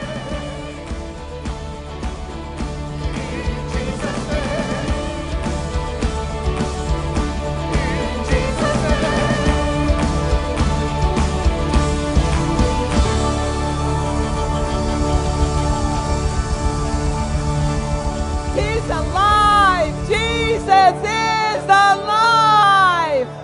Say that. Jesus is alive in me. He's alive. He rose again from the dead. Jesus is God, came down from heaven, took on flesh and blood, became a part of his creation. Imagine that. God becoming his creation. What a God. What a fabulous, faithful, good God we have. And he rose again from the dead. He's the only God who ever rose again from the dead. And he's alive. He's alive in me. That's something to celebrate. That's something to say hallelujah about. Let's hear a hallelujah. He's so good. He's so faithful. He is King of kings and Lord of lords. Thank you, Jesus. Thank you, Jesus. I know you say that a lot every day because Jesus is in you. He's Christ in me, the hope of glory. Hallelujah. Ever present. He's our ever present. You know, when he said, I'll never leave you, I'll never forsake you, he meant that. See, before he rose again from the dead, he was limited to a body. He was in one place at one time. But when he rose again with that resurrection power, his glorified body enabled him to be everywhere all the time. He's with you and you and you and you. When he said, I'll never leave you, he meant it. He's ever present. He's an ever-present Savior. Let's just lift our hands and say, thank you, Jesus! Hallelujah! We rejoice and celebrate with your presence here with us tonight. We give you all the glory and all the praise. Amen. Well, the children, do you want the children excused right now? May be excused. We bless them as they go to their classrooms. We thank you for the teachers that are involved. And we thank you for these little ones, oh my goodness, that are growing up in the things of God, being trained by the word of the Lord. Amen. Hallelujah. Better is one day in your courts. Better is one day in your house. Better is one day in your courts than thousands elsewhere. Better is one day in your courts. Better is one day in your house. We'll take a moment, because one way we love God is by loving one another. So turn to your neighbor and say, I'm so glad you're here. Well, good evening again. It's good to be here tonight. Looks like we have a lighter crowd, but that's okay. We're going to worship the Lord, learn from Him. All right, well, we're going to prepare to return the tithe. So if you need a cash envelope for your giving, raise your hand. I'm just going to share with you some things that I was reading today in Isaiah. So you can turn on over to Isaiah. We're going to just jump around a little bit. You know, when we tithe to the Lord or give an offering, first of all, it needs to come from a right heart. But when we do it from a right heart, we're demonstrating that God has lordship in our life. It's giving Him place. But that begins in your heart. You know, you didn't give God place in your heart just because of an outward thing. That will come, but it has to start first in your heart. It's shown what you believe on the inside, what is done in your heart comes out of your heart, or comes out outwardly. And He's worthy of it. He's worthy of yielding everything. He's worthy of all our honor. Anything we could give Him, our glory, praise. And I just was stirred up with... I was stirred up today. Yes. It's all good. Just what kind of a God that we serve. That He's worthy of our life. He's worthy of lordship. He's worthy of giving Him that first place in our heart. You know, in Isaiah 42 it says this. He says, He created the heavens and the earth and everything that comes from it. Says that the people, He says He gives breath to the people on it and the spirit to those who walk in it. to the earth. So your very breath, the very spirit, it's from him. Isaiah 44:6 says this, says, "Thus says the Lord, the King of Israel and his Redeemer, the Lord of hosts. I am the first, and I am the last. Besides me, there is no God.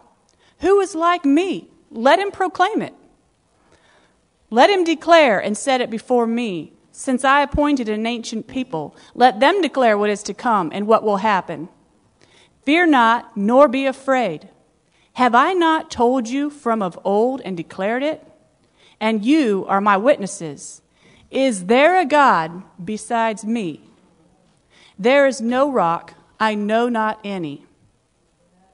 Isaiah 43:11 says this, says, I am the Lord, and besides me there is no Savior.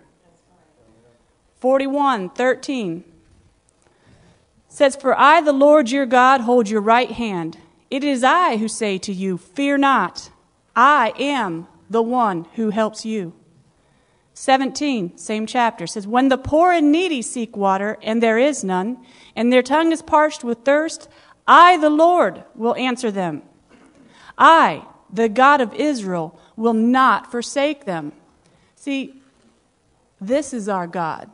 There is none besides him. He's worthy of your heart. He's worthy of giving him that place, that first place. We just need to have this. When we come in to give him the tithe, we're demonstrating this lordship. And you're not giving it to man.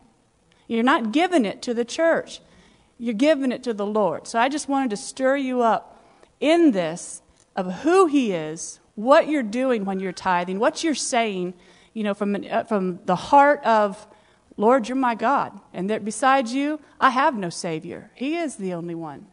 Hebrews 7:8 says this, says, "Here, men that die receive tithes, but there, he receives them." So, yes, there is a physical realm where people are physically receiving what you're giving to the Lord, but don't mistake that something spiritual is taking place when we obey the word like this. So let's take a hold of it and let's pray. Father, we're so grateful to you that you are a rock like no other, that there is no Savior but you. And your eye is upon us, and you are there to help us, and you see our need. You see every obstacle we could ever come up against, and you have an answer for us. So we're just grateful, and so we're glad to return the 10th to you. And we gladly give you our honor, our worship, anything, any gift we could ever present you. Lord, we're glad to do it, and just show us how to honor you more. Show us how to give you more place and worship you in the way that you want to be worshiped and served. So we're just grateful tonight, Lord, and I just ask that you bless these tithers, that if there's any needs in the house, Lord, that you bring the answer, and we thank you for it. In Jesus' name, and amen. We'll give to who? The Lord. The ushers can pass the baskets.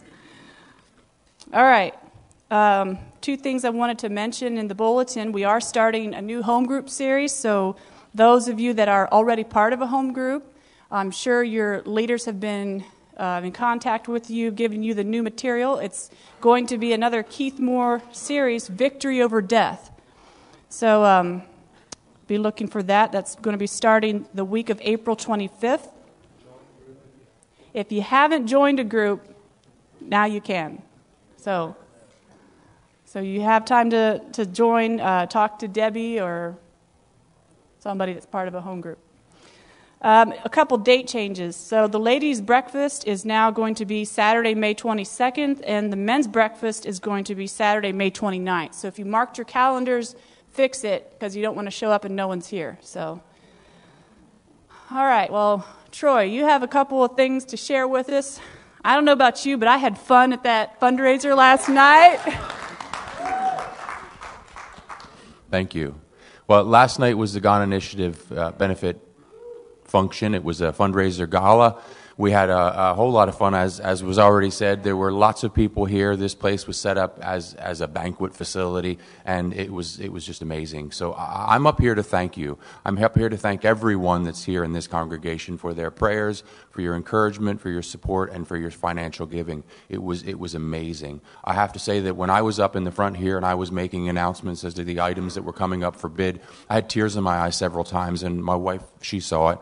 I was just overwhelmed by the support that came from the people here.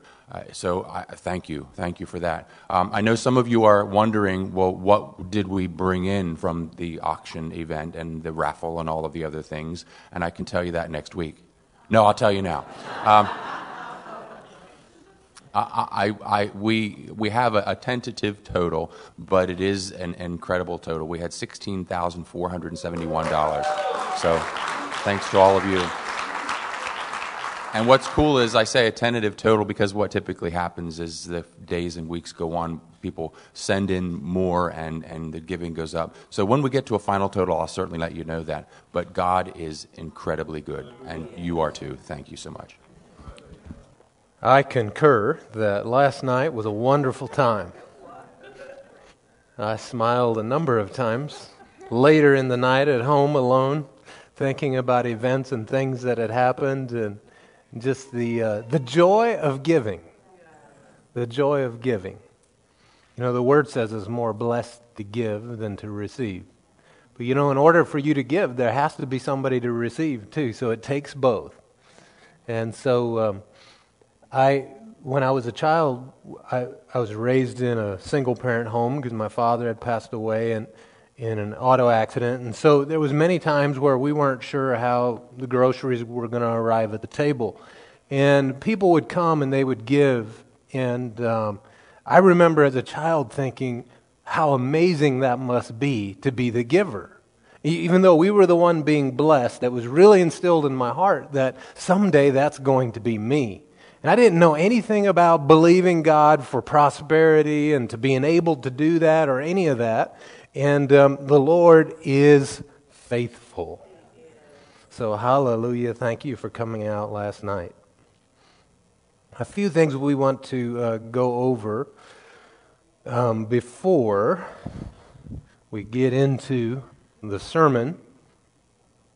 Find my notes on this.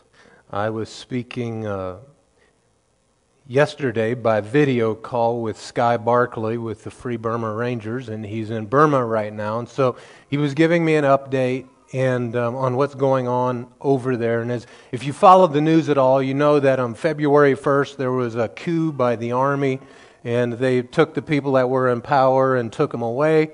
And because of what's happened, kind of the veil over the eyes of the people has been lifted, because they now realize that these guys were the ones that were running the country all along, and the leaders were just puppets in place. And so in this process, there's been protests by Christians, Buddhists, Muslims, all marching the streets together. Over 700 of them have been shot. And so it is an ugly situation. 24,000 of them are displaced in the country. And so what Sky asked me, he said, please pray for several things. Pray that for FBR, the Free Burma Rangers, as they train and equip people to confront the crisis and to minister the love and mercy and provision of God into it. So pray for them as they do that they'd have wisdom on how to do it. And then secondly, he said, pray for Burma and the Burmese people, that they would really find the Lord through this and true liberty through it as well. So if you would, as you put them on your prayer list and pray in accordance with their faith. How many know, we said it already, that God's faithful, right? He's extremely faithful. And He watches over His word to perform it, is what Jeremiah tells us. And so the Lord is looking around saying, who's going to believe me? Who's going to take me at what I said? And He's watching to actually bring it to pass. And so I'm really grateful that Jesus said not one word is going to go unfulfilled. And so it all comes to pass. I want to share a few testimonies with you of God's goodness, of His faithfulness. Alan Lee and Kevin and Kelly Burrows. So let's start with you, Alan. We have just come off of a series on healing, right? 30, I think it was 31, maybe 2 reasons, I'm not sure anymore, on why we believe in healing, as well as then 100 things God said about it. And what I expected to come out of that was for us to be more solid than ever before in the healing power of God, and for story after story after story, like what we're going to hear tonight, of taking place. Amen. Excuse me. You hear me now? Check. God is faithful. So we came home from church last Saturday night, and brought the kids in, and realized that our youngest was driving a very hot fever, and I've been in similar situations, and I know what it's like when fear shows up, and fear just doesn't just knock. It's more like a hornet swarming around your head, and you're swinging at it or whatever, and the logic side of your brain is trying to say, okay, what's in the medicine cabinet? What's the doctor's phone number? What's the age and weight of the child, et cetera, et cetera. But not that Saturday night. I felt faith rise up in me. I mean faith. And I know faith because there was no fear there. And so we had her, and she was hot, and I looked over at my wife and I said, I have 130 reasons. It is the will of God for her to be healed. So we agreed in prayer. We believed, we received, and we thanked the Lord for the manifestation of His Word. Of course, we got the thermometer out and took a check, because we're not going to be denying the situation, right? I mean, what's the temperature at? Let's get the number. But we are going to deny its right to her body, all right? That's right. I mean, the truth is that God sent His Word and healed her, and that's what we're going to stand on. So, after praying and believing, I walked around the bedroom just praising God. I thank you, Lord, that you're King of Kings and Lord of Lords. And I just praised the Lord, and I just thanked Him for the results. 5 minutes passed, we took another reading. No change. Well, we're going to keep praising the Lord anyways. It doesn't matter what we see in the natural. 5 more minutes, my wife says, hey, it broke. The temperature broke. Well, let's get the thermometer out and make sure. We took another reading, and hey, it's back to normal. Praise God, but that was a miracle right there. I mean, that was a healing power right there. So I said, well, I'm going to just keep praising the Lord, and we'll take another reading 5 minutes. I mean, I'm not expecting it to come back. And so 5 minutes later, we took another reading, and it was clear. So hallelujah. And, when we got those final readings, it didn't change the way we were praising the Lord, because we had already seen it and expected the answer before it came. So when it came, it was here. It was already. I mean, we were glorifying God for it. And then at 2 a.m., she woke up. She had another fever. But you know what? We know how this is going to go. We got this. So we took her reading. It wasn't great. So we agreed, believed, thank God that we received it. And 8 minutes later, boom, it broke. The fever broke, and it was back to normal. So next day, we didn't have any issues, and so I want to encourage you, that 130 reasons, and just keep putting it in, so that faith, faith cometh by hearing, so that when you're in that situation, the faith comes out, not the fear. So praise God. Thank you.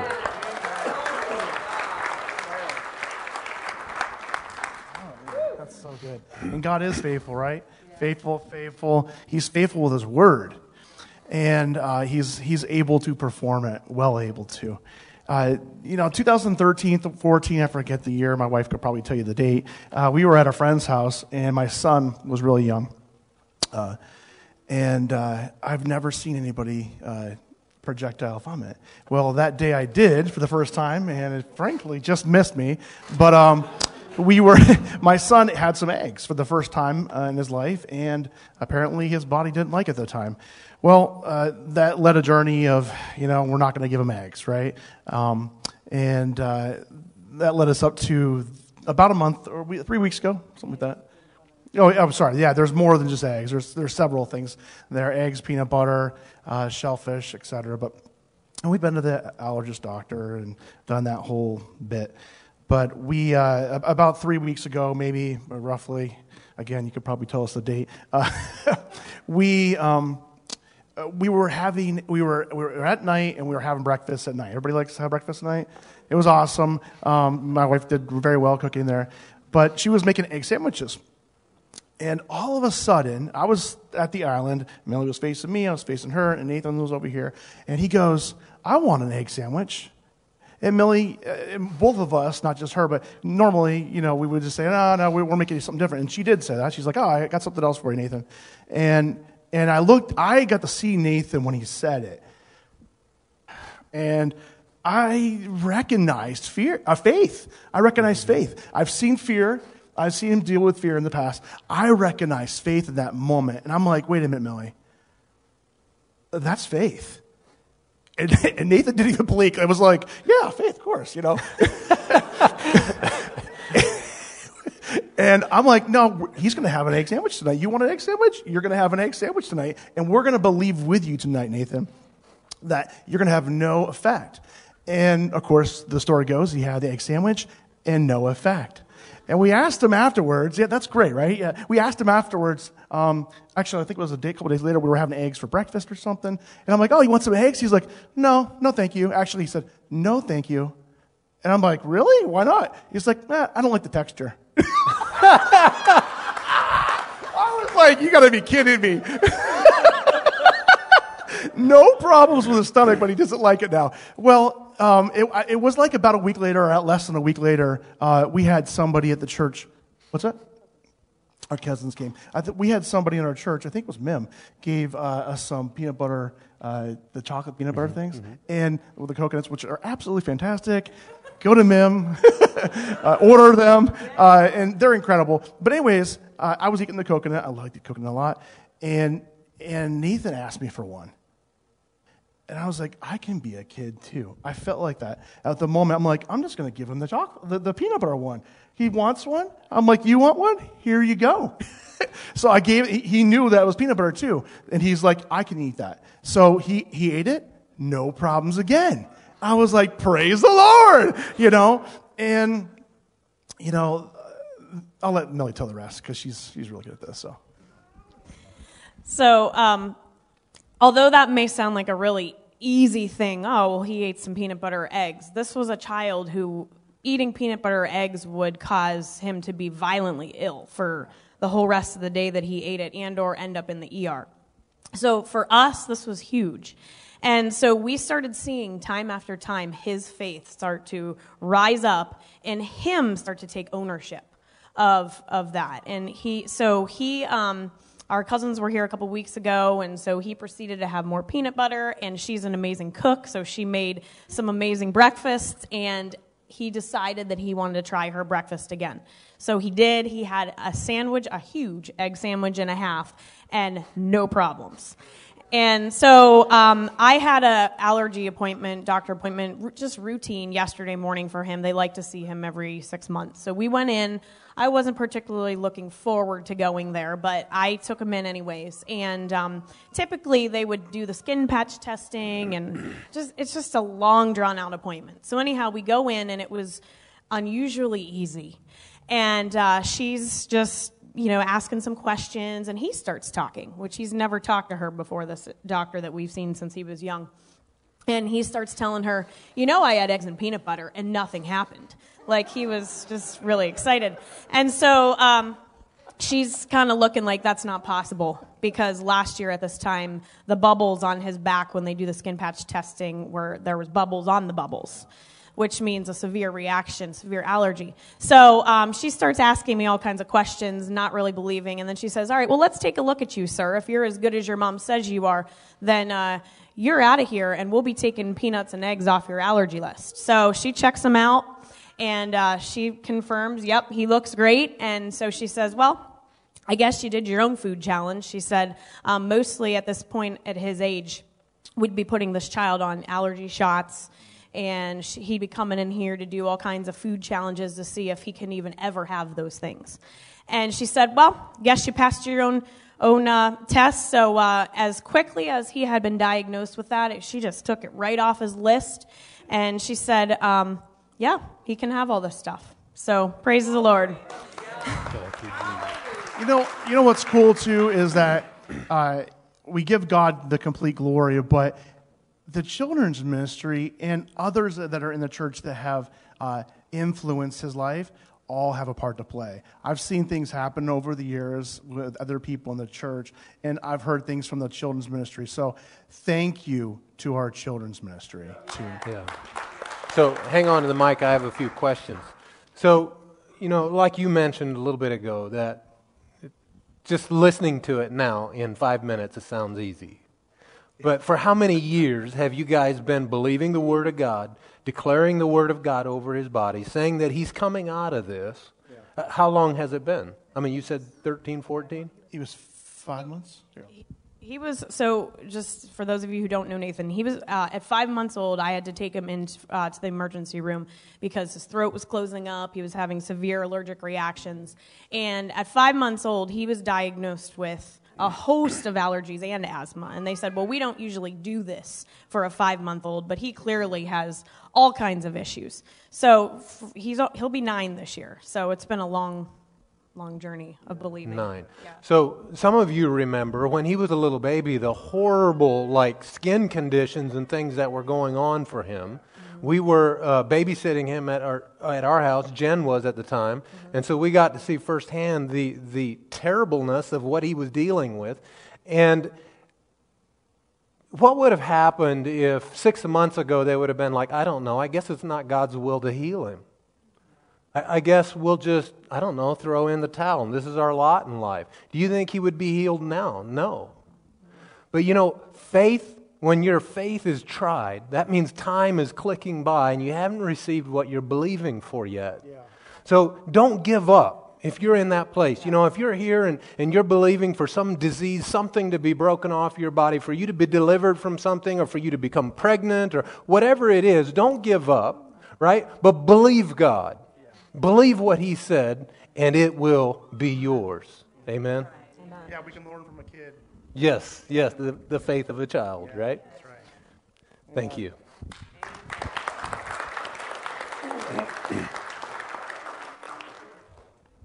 That's awesome.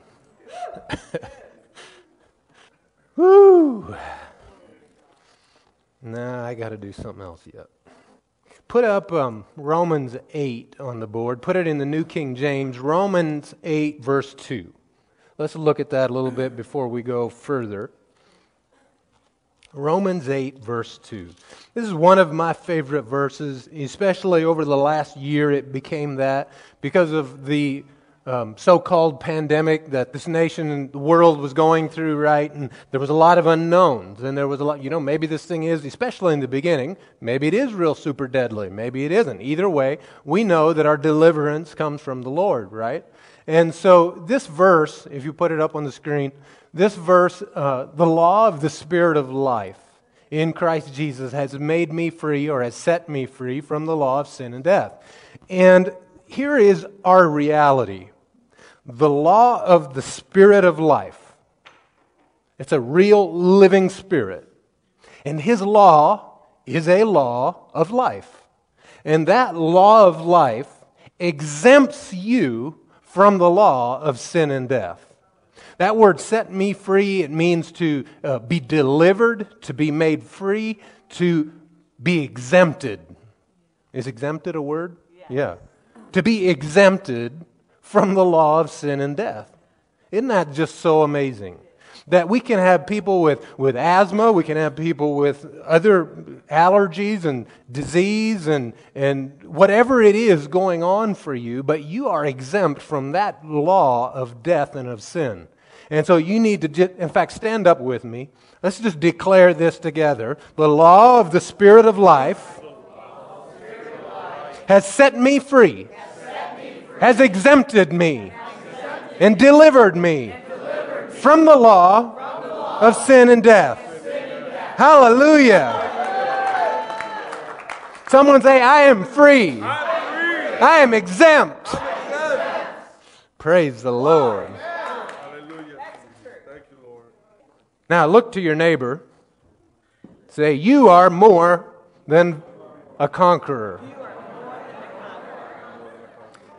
Now look to your other neighbor and say, I see victory on you.